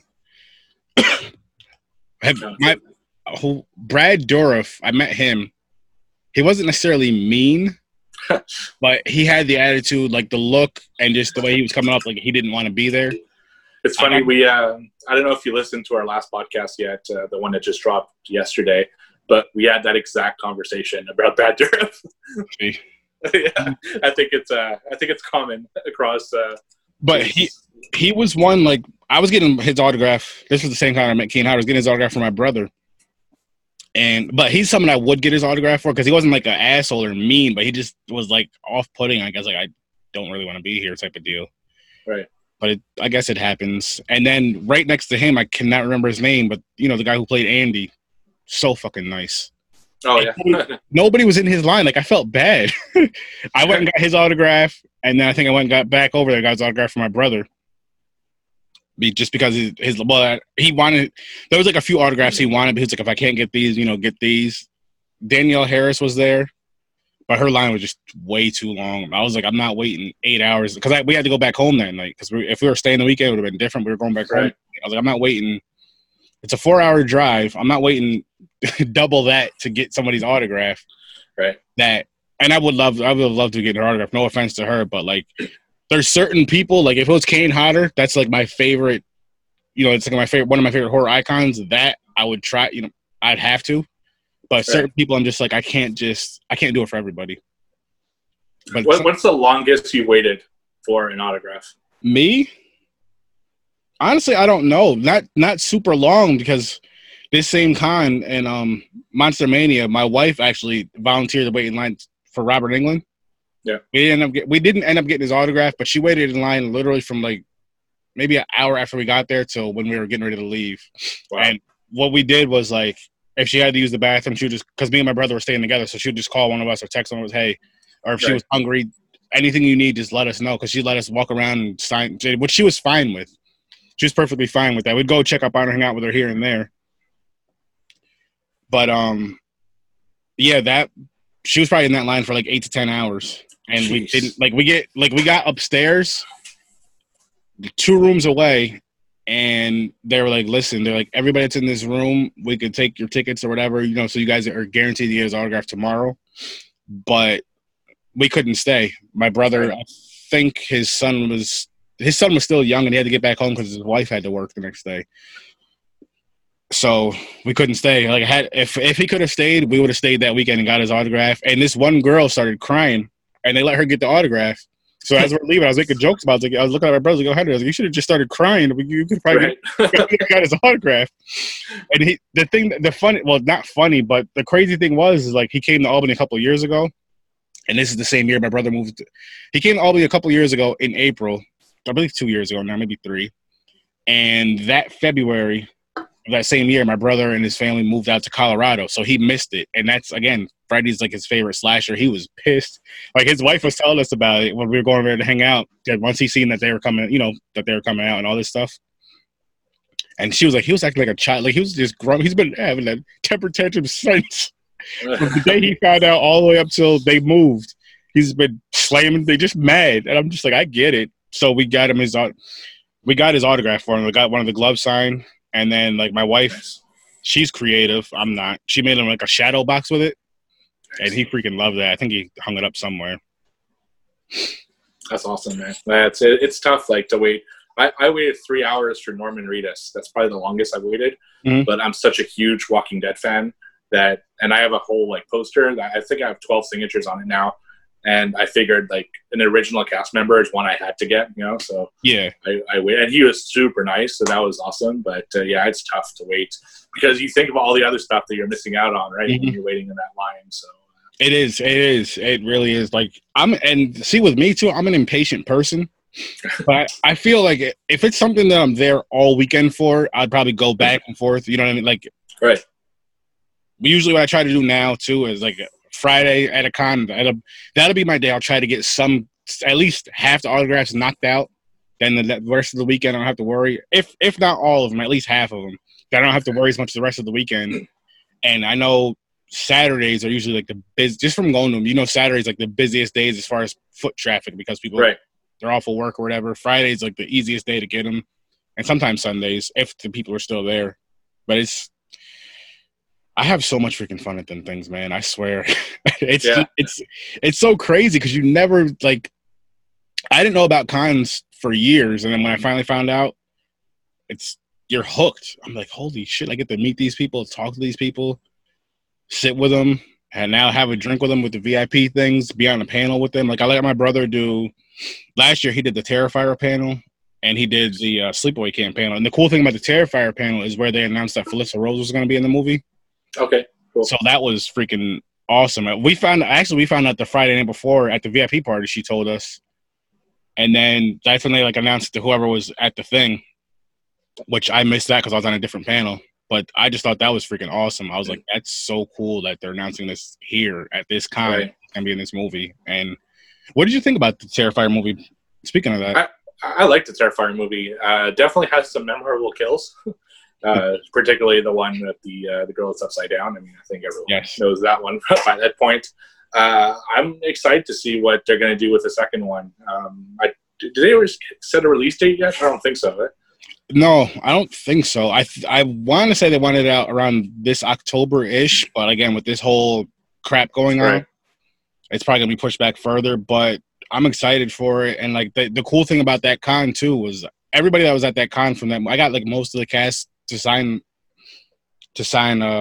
Actually, I got for some of them, I got like an 8x10. I think for like 2 of them, and then my wife got me a poster. So then went and got like everybody to sign the poster. Right. But they showed me and my brother the movie art, like the movie art poster for it. It was so fucking cool. Matter of fact, it was Damien. He was like, "Hey, come here real quick. Like, this is gonna be the poster." I was like, "That's so fucking awesome." It's just. Again, if you're a horror fan and you can make it to a con, you can afford it when they come back up, you have to go. It's such an experience. And it's so different from like a Comic-Con because I say this all the time. I feel you've been to Comic-Cons before, right? Yeah, I've been in Canada, but yeah. Yeah, but same feeling. Like I feel with a horror convention, literally everybody that's at that convention wants to be there. I feel with a Comic-Con, it's more of not that everybody doesn't want to be there. I feel it's more of like a boyfriend or a girlfriend is is dragging the other one there, or they're going because their children are going. They don't really want to be. They're there for more support than anything else. But I feel like with a horror convention, from the little kids on to the 80-year-old adults, really want to be there because they're really into that genre. And it's like it's a different. Not that Comic-Con's a bad energy because it's not. I don't want to say that, but it's just a different energy. Like. I don't even want to say more welcoming. It's just different. Yeah, well, it's a mix of different, like, you'll see different popular, like, things, right? You'll see the kind of comic crew, like, actually comic books. Then you'll get the, like, Doctor Who crew, and then the Harry Potter crew. And then it just, it's not the same because, you kind of have to seek out people that are within kind of your lane. Yeah. And usually the way that is by going to either a table that has a horror celebrity, or in the kind of indie lane that has horror people. And actually, it's funny because, like I said, I have 12 signatures on a Walking Dead poster, and I got them all in person. Now, every time there's a con in either Montreal or Ottawa, which is kind of the 2 places I tend to go to more because of where I live, if there's a Walking Dead celebrity, I'll go in line to get my poster signed, and it's always the same people. So I recognize people from previous years because it's always the same, 10, 20 people that I see every single year in those lines, right? And it's hilarious to see that and to kind of talk about stuff, and that's cool. With The Walking Dead, do you just get like the main cast, or will you get like a character that's been in the episode for like 1 or 2 episodes too, or? Mainly, I'll get someone who's at least been there like a few episodes. Okay. I won't get like a cameo, but with Denise Crosby, so she played Barbecue Mary, and when I got her autograph, she had only appeared for like a minute in the season finale of, I think it was season 4. Mm-hmm. And because I didn't know how big of a role she would have. I assumed a big one. It's fucking Denise Crosby. So I got her autograph on my poster, and she dies like the first episode of season 5. So, in that case, I have someone who wasn't there on it, but because it's her, I don't really mind. And she was so cool. Just such a nice person. She was telling me that of all the sets she's been on, that was by far her favorite one. Just was the most welcoming and the nicest people in the world. And the guy who played Rick, Andy Lincoln, apparently is the nicest celebrity on the planet, according to her. Just the most welcoming, the nicest guy ever. And she's telling me stories about it, and it was awesome. So. That's so cool. That's so freaking cool. I love when you get to sit down and listen to the celebrities go back and forth, just telling stories about just how it was on the set and the cast. I'm just like, it's like a bedtime story almost. You just sit there, just smiling, happy, probably looking like a fool smiling, but I'm just like, this is so cool. Like I that's pretty much what I say to them. Like, this is so cool. This is so awesome. I know I'm not like, I don't really get like starstruck, but there's times I just don't know what to say, especially when they're like just telling cool things like that. I'm just like, holy shit, you're actually telling me this. Yeah, some people are better at like starting conversations and kind of talking to you, whereas some of them it's really just a sign here, do this, and thank you, and you're off, right? And there's more of an awkward vibe, and it's, I don't know. So they don't mean to be mean or anything. I guess they're just kind of shy or introverted or anything like that. But they're there to sign stuff. So I mean, it is what it is. It's very rare I get someone who's actually mean. Like I've had a few. I'm gonna say I've had a few, which is weird to me because if I'm meeting you at a con, that's kind of your job, is to be nice to me and to sign my item. If I see you at a restaurant, I totally get it. You have a right to be a dick. But at a con, like, come on, what the hell are you doing? I mean, makes no sense to me. I had someone, I was walking with my brothers to, I don't know if where we were going, but the guy he was just walking down the hall. My brother's like, hey, how you doing? And he was like, hey, if you want to talk to me, come to my table and pay $80 for autograph. I'm like, fuck you. I was like, and the movie, I'll just say this, it was one of the guys from Scream. I was just gonna say it's probably the guy who plays Ghostface in the first one. I'm blanking on his name right now. Ulrich, Screech Ulrich. Yeah. Oh no, I was thinking of the other one. And the other one, Matthew Lillard. Matthew Lillard. I've heard that of Matthew Lillard. So both of them were assholes, but then I hear how people are talking about how good they are with kids and shit. Like but I feel are they good with kids just when you go to their table and get an autograph? As a matter of fact, I think it was on your show. I heard one of them was even a dickhead at like the VIP thing. Yeah, I think it was Matthew Lillard. Yeah, and I'm just like, how do you? Just from that alone, like I do like Scream. I don't love Scream. I never did. I do like Scream, but I wouldn't pay $80. And I don't, even if they weren't like that, I don't feel their autographs are worth $80 a piece. Right. It was like $80 I think it was $80 for an autograph and a picture, maybe 60 or 70 for the autograph. I don't feel that they made a big impact in horror for me to pay that much money to get their autographs. Some people may think different. But yeah, it's different for everyone, right? Like if you're really into a movie, then that autograph for you is worth more. Like for me, Night of the Living Dead, the remake, the Tom Savini version. If I meet someone from that, I'll pay like pretty much anything to get their signature because that movie means a lot to me. But I understand it doesn't mean a lot to other people, so I get it. It's. I'll take it a step further. If their autographs were $20 a piece, I wouldn't get it. Just because the type of I look at it like people work hard for their money, and I mean, at the same time, someone's just saying hi to you in the hallway. Hey, how you doing? Hey, I'm doing good. How you having fun? Because there's been plenty of times where I've walked past celebrities and said hi to them, and they'll stop and talk to you. Right. What's his name? The guy who played Malachi in Children of the Corn. Met him a couple years back, and he would I think he walked by my table or something. I was like, hey, how you doing? Talk to him. How's it going? Hey, is it cool if I take a picture with you? Yeah, sure. Come on. Just stuff like that. I understand because they want you to get the autograph, this, that, third, and pay. I get that, but still, it's just like you're at a convention. Be nice. That's how you draw people to not only want to watch your movies more, see what else you're doing, but that's how you're gonna get people to want to spend money at your table. Is just being nice. Right. I can't tell you how many times that I've been to going to these cons and I get autograph for a movie I really enjoy, and say whoever I'm with, they like it, but they don't like it to that extent. But the person will still talk to them. They'll still, hey, you want a picture too? I didn't get it. Hey, that's fine. You can still take a picture. Sid Haig was someone like that. I still kick myself. I'm so stupid I didn't get his autograph. But It's actually at the time, I didn't watch what the hell's the Rob Zombie movie that's so damn popular now? Or then? well, there's just the trilogy, House. How was there's the Halloween series, which I guess is or 31 or no? It was House of a Thousand Corpses. Oh, okay, West Ham. Okay, yeah, yeah. I didn't watch those movies at the time, so I didn't get his autograph. But he was so like he talked to us. I think I took a picture of him, maybe not with him. I don't remember, but he was like talking to us. My friends got his autograph. My brother and my one friend, and he went like without even asking. He went right into character. He's like, you can record if you want, right? Which was just fucking awesome. Such a nice guy, and his autograph was only like $10 or $20. I should have just got it, but I just didn't, and now I'm really kicking myself. Yeah, Sid Haig is actually the first horror celebrity I've ever met. The very first con I ever went to was a Montreal Comic Con, and I was in line. I didn't know how the con thing worked at all. Like, I didn't know what to expect, and I'm in line to get into the building, and suddenly, out of nowhere, Sid Haig walks right past me, looking confused as hell. Like, he's just like looking around, kind of completely lost. So I'm like, hey, I'm a big fan. He's like, hey, do you know where the hell we're going? Like, super nice. So I showed him where he had to go to get into the con. And then I went to him, and it was the first ever horror autograph I ever got.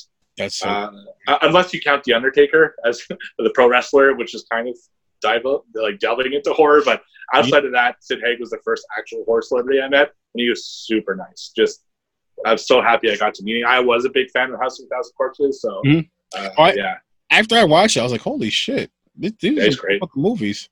But it's just, again, he was such a great person, great soul and everything. And that's another thing I got to get better at, is getting certain celebrities, the older ones, if you're a fan of them, get it while you can. Here's something crazy. I believe, was it Toby Hooper? I think it was him. And I know it was Richard Broker from Friday the 13th Part 3. No lie, man. A week or two before the con, both of those gentlemen passed away. A week or two before a con where me and my brother were going to. And I was going to get both of their autographs, especially Richard's, because I'm a huge Jason fan. And then same with, because I like the Texas Chainsaw Massacre. And when I was just like, this just sucks. I was like, if celebrities keep dying like a week or two before we go to these cons, they're gonna start looking at us as guilty, as guilty subjects, just making a joke of it. But it's just like, it's just so crazy how that happens. And now one person I want to meet bad is Tom Savini. He was at a con here. I didn't get his autograph at the time when he was here. I don't remember why. I don't know if it was because I didn't have the money or what the case may be. Then he was supposed to be at ScareCon like 2 times when I was going to go there, but he had to cancel for something. I'm just like, shit. But he's also one of those people who people say he's not very friendly, so to speak, I guess. Yeah, he's so he meant a lot to me because Night of the Living Dead, like his version, is the one that got me into horror. And Dawn of the Dead's my favorite horror film. So when I got the chance to meet him, I was really like excited about it. And it's not that he was mean. He's just kind of like, he didn't know what to tell you, Yeah. So he's giving one-word answers to any question I was asking. He did eventually like open up a little bit because there was no one else in line. I got to talk to him a little bit, but I can see how people would think that he's kind of standoffish or a bit of a dick. But he was cool, just not like the nicest person I've met, right? Yeah. There was just nothing wrong with that. He does some fucking awesome work. Awesome work. That's why I just want to meet him, grab a picture with something from Friday the 13th and get that signed. That's one of my goals. So hopefully I can meet him soon, one of these days, and hopefully this fucking thing goes away soon. I don't know what to help it. I don't know if it's people staying inside. If that's the case, people just fucking stay inside. It's not really that hard. Yeah, it's great. I haven't been outside in almost 2 weeks now. Sorry. Really? Oh, no, you're good. I haven't been outside in almost 2 weeks now. They asked us to stay inside for 2 weeks at work because people were positive in my building. So I'm kind of looking forward to really like going outside and doing stuff. I know probably won't be for a while. I don't think like I could actually go outside soon, at least to like take a walk or something. But so I can't wait to like rejoin society and just do stuff. But who knows? This is going to change everything. Like the way we live and the way we do stuff. It's crazy. Hopefully for the better though. Like I hope people really learn from this. It just I mean, I know it's more than just washing your hands and all that, but if that's what it takes, hopefully, because it's crazy seeing grown ass men walking out of the men's room, like you just took a dump. Oh, yeah. You're not gonna wash your hands. Right. You're going to eat a sandwich. Wash your fucking hands. I mean, if you care about your own health, at the very least, care about someone else's, because then you're gonna touch the door, you're gonna touch this, and then other people have to open the door. It's ridiculous, man. Yeah, and one thing that concerns me, so here are the 3 types of vacations I take. I go to Disney, which is waiting in line for rides. I go to Halloween Horror Nights, which is waiting in line for haunted houses. And I go to cons, which is waiting in line for celebrities. Mm-hmm. So those are 3 things that you're not going to be able to do like the same way anymore. And I don't know how that's going to change everything. It's going to be weird. It's interesting. I know. It's going to be interesting. And you know what's funny is a few weeks ago, I'll say a month or 2 before this even happened, I think. Or maybe when it happened in China before it hit here, I was talking about one of my friends, one of my coworkers, one of my friends, and I was like, you know what, man? I was like, you know what this world really needs is for the world to literally, I was like, at least the U.S., but I was like, the world in general, if just everybody just stayed home for like a month so the world could reset some. Mm-hmm. And then a few weeks later, boom, look what's going on. Like, I was like, seriously, just imagine if everybody stayed home. I didn't even say for a month. I said just for like a week or 2 weeks. I said, just imagine if everybody stayed home. I may even said for a day. But everybody around the world stayed home. Like, literally everyone stayed home, didn't go out and get gas, didn't start their cars up, did nothing as far as that goes. That would do a lot. I was like, now just imagine if it was for a week or 2 or whatever the case may be. And now a lot of people are being forced to stay home and do this. Right. And like, I know China was shut down. Like, they shut down all their factories and everything. They're saying, like, the skies are clearer there. Like, it's just, like, that's what this needs. Yeah. Shit, the world might be telling us, like, look, you guys keep fucking up. I'm going to be here when you guys are gone. I was here before the dinosaurs. I'm going to be here after you dumb humans that are fucking up everything worse than anything ever that was ever here on Earth. Yeah. And it's just, oh, man. But it is going to – I wonder how it's going to change things. I hope it's going to change things for the better. As far as, I don't know, like, I guess us taking better care of the earth, taking better care of ourselves and each other, and treating each other a lot better. Maybe this will make people miss each other. Like, oh, you know what? That beef you had, it's stupid. But we'll see. I think it's going to change things in the same way 9/11 changed things. It's just people are going to think twice about doing certain things, and they're going to change kind of rules in different ways. And it's going to be interesting to see the fallback and all this. See, the thing though, I hope it doesn't change things as far as like racism goes, because I've heard people are beating up Asians for no reason. I'm like, that's just stupid. People always find a way to be racist, right? Yeah, like come on. 9/11 was the same way, right? So it was horrible, and it's still going on with 9/11, and it's crazy, yo, because it's like it's one of those things like with 9/11. I'll say for like a day or two, people are being nice and all this stuff, like everybody around, you know. I don't know how it was up there, but like everybody around here being nice and all that lasted like a week, and then everybody's back to bullshit. So I'm like, once this is over with, are we gonna just, you know, for a week everybody's gonna pretend to care, and then after that you're back to the bullshit until something else crazy happens, say 20 years down the road or sooner or whenever. Hopefully people are just like, you know what, let's just change. Let's treat each other better. Let's do better, and we'll see. No, for sure. And here I was, like, this whole time I've been waiting for a zombie apocalypse, but at least zombies you can see coming. Yeah. This is just like, it's crazy. Like, you can't see what's coming. And with us horror fans, we've been preparing for it. It's like, why do you watch it? I'm preparing. Just wait. You'll thank me. Right. Right. Exactly. But this is a villain you can't see, and it's just like, it's not fair. Yeah. I don't know what to do with this one. Right, exactly. Yeah, it's like come to us, like, you guys been watching these horror movies about this, that, and the thing. But yeah, but we're talking about fighting zombies and like an actual being. We got zombies stab him in the head. Everything else, a virus. I don't know what to tell you. Yeah, I just don't get why people aren't listening and staying home. Like, this is it. This is your way to save the world, is to sit home on your couch and watch movies. Like, that's what you need to do. That's crazy. That's like the easiest thing ever. It really is. It really is, man. It's just sad. I feel like, I mean, minus the finances, because that I get. If you're going out, that's a big thing. I get that. I respect that, and that's one thing I feel. I was discussing this the other day, and people I know that are going to be listening to this episode in the future. This isn't a political podcast, but so what? This is what you get when you get in horror. You get a little of everything. But I feel like with the U.S., I wish that instead of spending all these billions and trillions of dollars on stupid shit, tearing up other countries and weapons, if you did something to help build this country up, and then just had like an emergency funding for something like this. Just imagine that emergency funding, just billions of dollars, trillions. Hey, look, we need everybody to stay inside. Here's money so you guys will be covered for, however long this takes. Because people will say it's impossible. It's a lot harder than that. But like, if they can how can they make it right to make these weapons, say, spend $1 trillion on weapons to go tear something up, but they can't spend $1 trillion on something to heal people? How does that make sense? Where do you get that money from?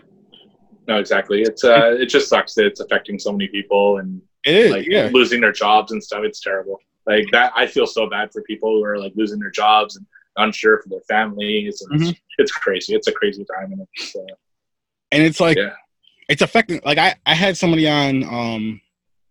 What's today? Today's Saturday, right? So Friday, 1:00 in the morning, Friday from Australia, because our time difference is 9 hours. Right. And it's affecting people like way out. The whole world, like literally the whole world. Usually when you see something crazy going on, like 9/11 was just, it affected the it was an impact everywhere, but it was mainly the U.S. and in New York City that really affected. And even in horror movies, like you don't really see it the whole world. Like you see it in the city. You see it like in one city or one town where some crazy shit's going on. But this is like everywhere, literally everywhere, and people are just, I don't know. I don't know what to do but stay home and record my podcast and watch horror movies. That's exactly that's what I do. I work from home now, but other than that, when I'm done working, I just put on some horror movies, play some video games, and I'm good. And it's one of those, like, I understand, again, if you have to go out to work, I get it. And like here, you can still go out if you have to work, or if you have to go to the grocery store, or whatever the case may be. If you want to go for a walk, you can still do that, which is fine. The parks are closed if you want to walk around your neighborhood. You don't do it in groups. If you're doing it with your household, I guess that's one thing, but you don't call up your friends. Like my brother was saying the other day, he was going somewhere. He was going to work. And he's saying people like playing basketball and stuff, and just that's not social distancing. That's the complete opposite of social distancing. Right, exactly. And I'm like, you guys, and I'm sure you've seen these dumbass challenges, people licking toilet seats and shit. Well, you know what? You know what's good? Well, it's not good, but those people are getting charged with, I think it's terrorism, I think is what the charge that they're getting. Good. So it's like, it's karma for these people, Yeah. These they think it's funny. They do it for TikTok or whatever the fuck they're doing, the kids these days, and they're getting charged with terrorism. So that's going to be a hard lesson, and hopefully that'll make people stop doing stupid shit like that. But yeah, like they did what you're saying with that, the toilet seat licking, and then I just seen this the other day on Facebook. People are teens are pranking people by like coughing on them or coughing by them. Yeah. That's gonna get somebody hurt or killed because people don't play games like that. And I put myself into a situation. Well, I think of it as like, just imagine like a family, like a father, a mother, and their kids out because they have to be out, or a father and their kids, a mother and their kids, and it's a place where you can open carry. They have a gun on them.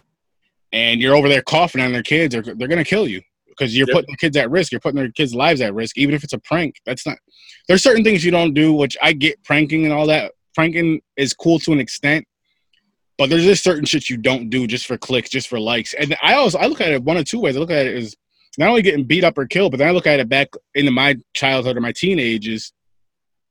We didn't have the social media like that, but I'm just thinking, I don't think we'd be doing this dumbass shit because if the world can see it, your parents can see it. And my mother would have knocked me across as soon as I got home. Oh, you think it's funny to cough on people, huh?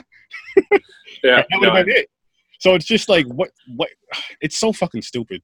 It's really fucking stupid. And it's... we grew up in a different time, though. Like, it's crazy. Like, I think about my childhood versus, like, my nephews' and nieces' childhoods. Mm-hmm. Like, my mom was basically like, okay, go out, hey, Mom, there's this super scary-looking building in the forest. My friends and I are going to go check it out. Okay, be back by 8. You know, that was the extent of my mom. Now they're sending him in with cell phones. They got to ping them. They got to check in. It's like, holy shit, like, what a different world. It's so different. I mean, I know it's crazier now, but still, though, it's just like a lot of kids don't have the common sense that we had growing up. They don't. No, exactly. They don't even get it because it's.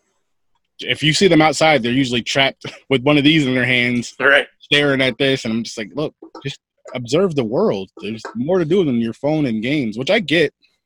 Because it's crazy. Like I said, it is crazier now, but there's just some stupid shit that goes on, like the coughing on people. Why would you lick a toilet seat? What kind of a challenge is that? And then even without this, licking a toilet seat is stupid. Like whose brilliant idea was that? And it's just sad. Like the toilet seat thing. I guess you can say it's kind of funny. It's kind of a karma thing. One of the people actually ended up getting sick because of that. I saw that. Because I'm like, so this, like, how do you go again? You're a teenager. You go home to your mom. I don't feel that. I feel really sick. And she sees the video. She's like, well, your stupid ass wouldn't be sick if you weren't licking fucking toilet seats. Right. Like, why? I wouldn't even look at my own toilet seat at home and say if I was the only one that used it, let alone looking at it. Exactly. Remember the challenge last year? People were taking the tops off the ice cream and licking that. And the Tide Pods, remember that? Like 2 years ago. Certain challenges I thought were cool. Like the cinnamon challenge, I thought that was funny. That's not that can kill you too, though. Like I've heard stories. Really? Oh yeah, because it can choke you, right? Cinnamon absorbs all the moisture, so it's just. People are idiots. But yeah, that's something I probably would have done as a kid. The cinnamon challenge. Yeah, that's not as bad. But then I see there was that challenge. There was the one for ALS or the ice bucket challenge. Cool. Yeah, see that was more of a people are donating and stuff. So that was a better one. Yeah. And then they had the dumbass one with I don't know if you've seen this. People are setting themselves on fire. They're pouring Oh yeah. I don't know what the fuck they're pouring on their hands or whatever, and then setting us. I'm like, why would you do that? Yeah. Or remember planking when that was a thing? Like people were planking everywhere and trying to up their game, and it's just. But I did plank, but it was like somewhere where I'm not gonna get hurt. Like right, exactly. It's not the top of a skyscraper. Like fuck that. I'm scared of heights as it is. I'm not doing that. That's one way. I mean, obviously everybody wants to. When you do eventually die, you probably want to go peacefully in your sleep, but. Right. However, I do go out. I don't want to go out doing something I know I wasn't supposed to be doing, like something real dumb. Like there's a 75% chance you're gonna die if you do this. You shouldn't do it. Right. He survived. Right. Yeah. Exactly. Oh man. Yeah. But what do you got going on for the rest of the day? What movie do you plan on watching? I'm still going into my Stuart Gordon thing, trying to set up for my next podcast. So I watched Castle Freak, Stuck, The Pit and the Pendulum, and Reanimator. Mm-hmm. And now tonight I'm probably going to watch King of the Ants. And hopefully if I have time, Edmund. So those are the two I'm planning to watch. And I'm also watching that tiger thing that everyone's talking about. Was it Tiger King on Netflix, which is like that dude with the cats. My wife and I are watching that together because it's fucking ridiculous. What a crazy story. It's funny you say that because that's when I fell asleep to earlier. And not even because it was boring, just because I was laying down. I can watch damn near anything. It could be something I'm really, really into. I'm laying down comfortable. That's where I make that mistake. And just next thing you know, your eyes are closed. You wake up, you're in episode 6 or something. Right. What the hell? Yeah. I thought he was patting a tiger. Last time I said he was patting a tiger. Right.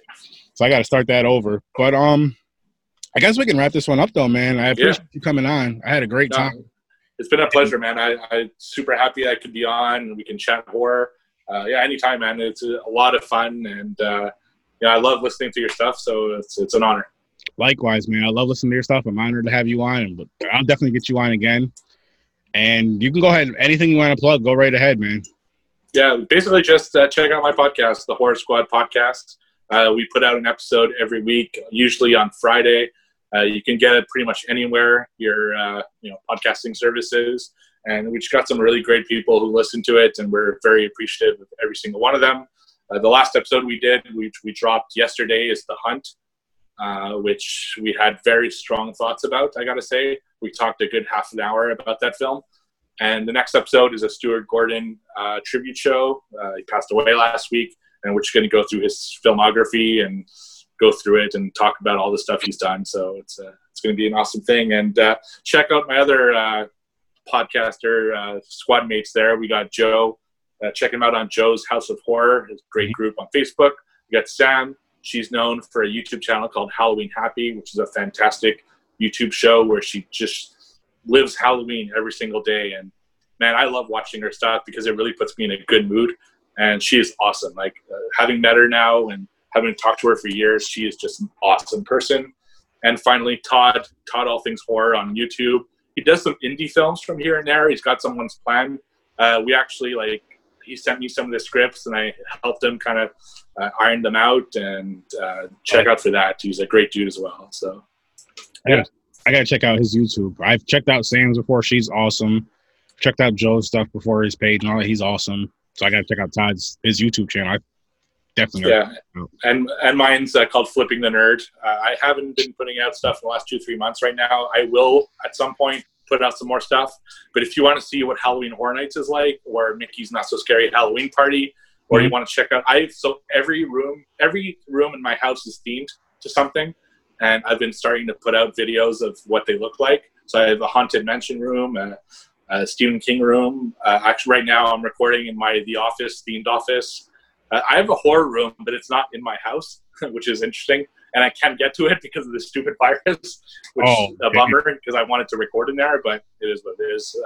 So I'll do a tour of that soon as well. So just check it out, Flipping the Nerd. And that's my social media on everything, Instagram, Facebook, Twitter, all that stuff. I gotta go watch your videos again too. That's theme for every room. That's real freaking cool. Yeah, that's fun. So you should check out at least my Haunted Mansion room. That's the one I did last, and it was fun. I really love that room. It's great to do. I actually have to do an update because I bought a bunch of stuff since then. But yeah, it's fun. And I'm finishing my Stephen King room right now. Mm-hmm. I just need a lot of frames because my wife buys these prints that have it's the art cover from each of these books, signed by the person who originally did the art of each of those covers. And we have 40 of them, and I need frames for each of them. So I'm kind of waiting for that. And now I can't buy frames because I can't go out. So. But eventually I'll do a tour of that room as well. It's going to be awesome. That's so freaking cool, man. But again, thanks for coming on. Thank you. Everybody who listened to my podcast, go check out the Horror Squad podcast. They're one of my favorite horror podcasts. Definitely, you guys will love it. I've got another podcast I got for you guys to check out. I got 2 more that off the top of my head. Sinister Parlor podcast. I've had her on plenty of times. I actually showed her the podcasting ropes. Awesome podcast. Zombie Barbie. Actually, her show's dropping tonight with me on it. I should drop mine too. Who else? Wow, what the hell is this podcast? Damn. Check out my friend Matt's YouTube channel, You and Your Horror Movies. He does unboxings. He does short movie reviews. He's been on here plenty of times. He's also on a podcast called Cinema Attacks, which is horror, not just horror movies, but mainly horror. They attack all genres. And then me, before I say me, hang on, one more. The Nightmare Shop, LLC.com. Awesome guys, awesome shop. They really, really love horror. And it's a small business, so, we all like to support that. So definitely go check them out. And now for myself, Horror with Sir Sturdy on Podbean, Spotify, iTunes, pretty much anywhere you can listen to podcasts, YouTube, Facebook group, and a Facebook page. The group is for anybody and everybody, including you guys, man. Share anything and everything horror related, including your own projects, your own pages, your own shows. Horror related is all I ask for. The page is more for me, just for the news, whatever's going on. I post it on both, but just because it gets lost in the group, so I post it on the page as well. So check me out on there. If you're a gamer, Sir_Sturdy is my PSN. If you watch Twitch, horror_with_Sir_Sturdy. And if you ever want to be on the show, shoot me an email, horrorwithsir.sturdy. Again, it's horrorwithsir.sturdy@gmail.com. Thank you all for listening. And as always, I'll see you in your nightmare.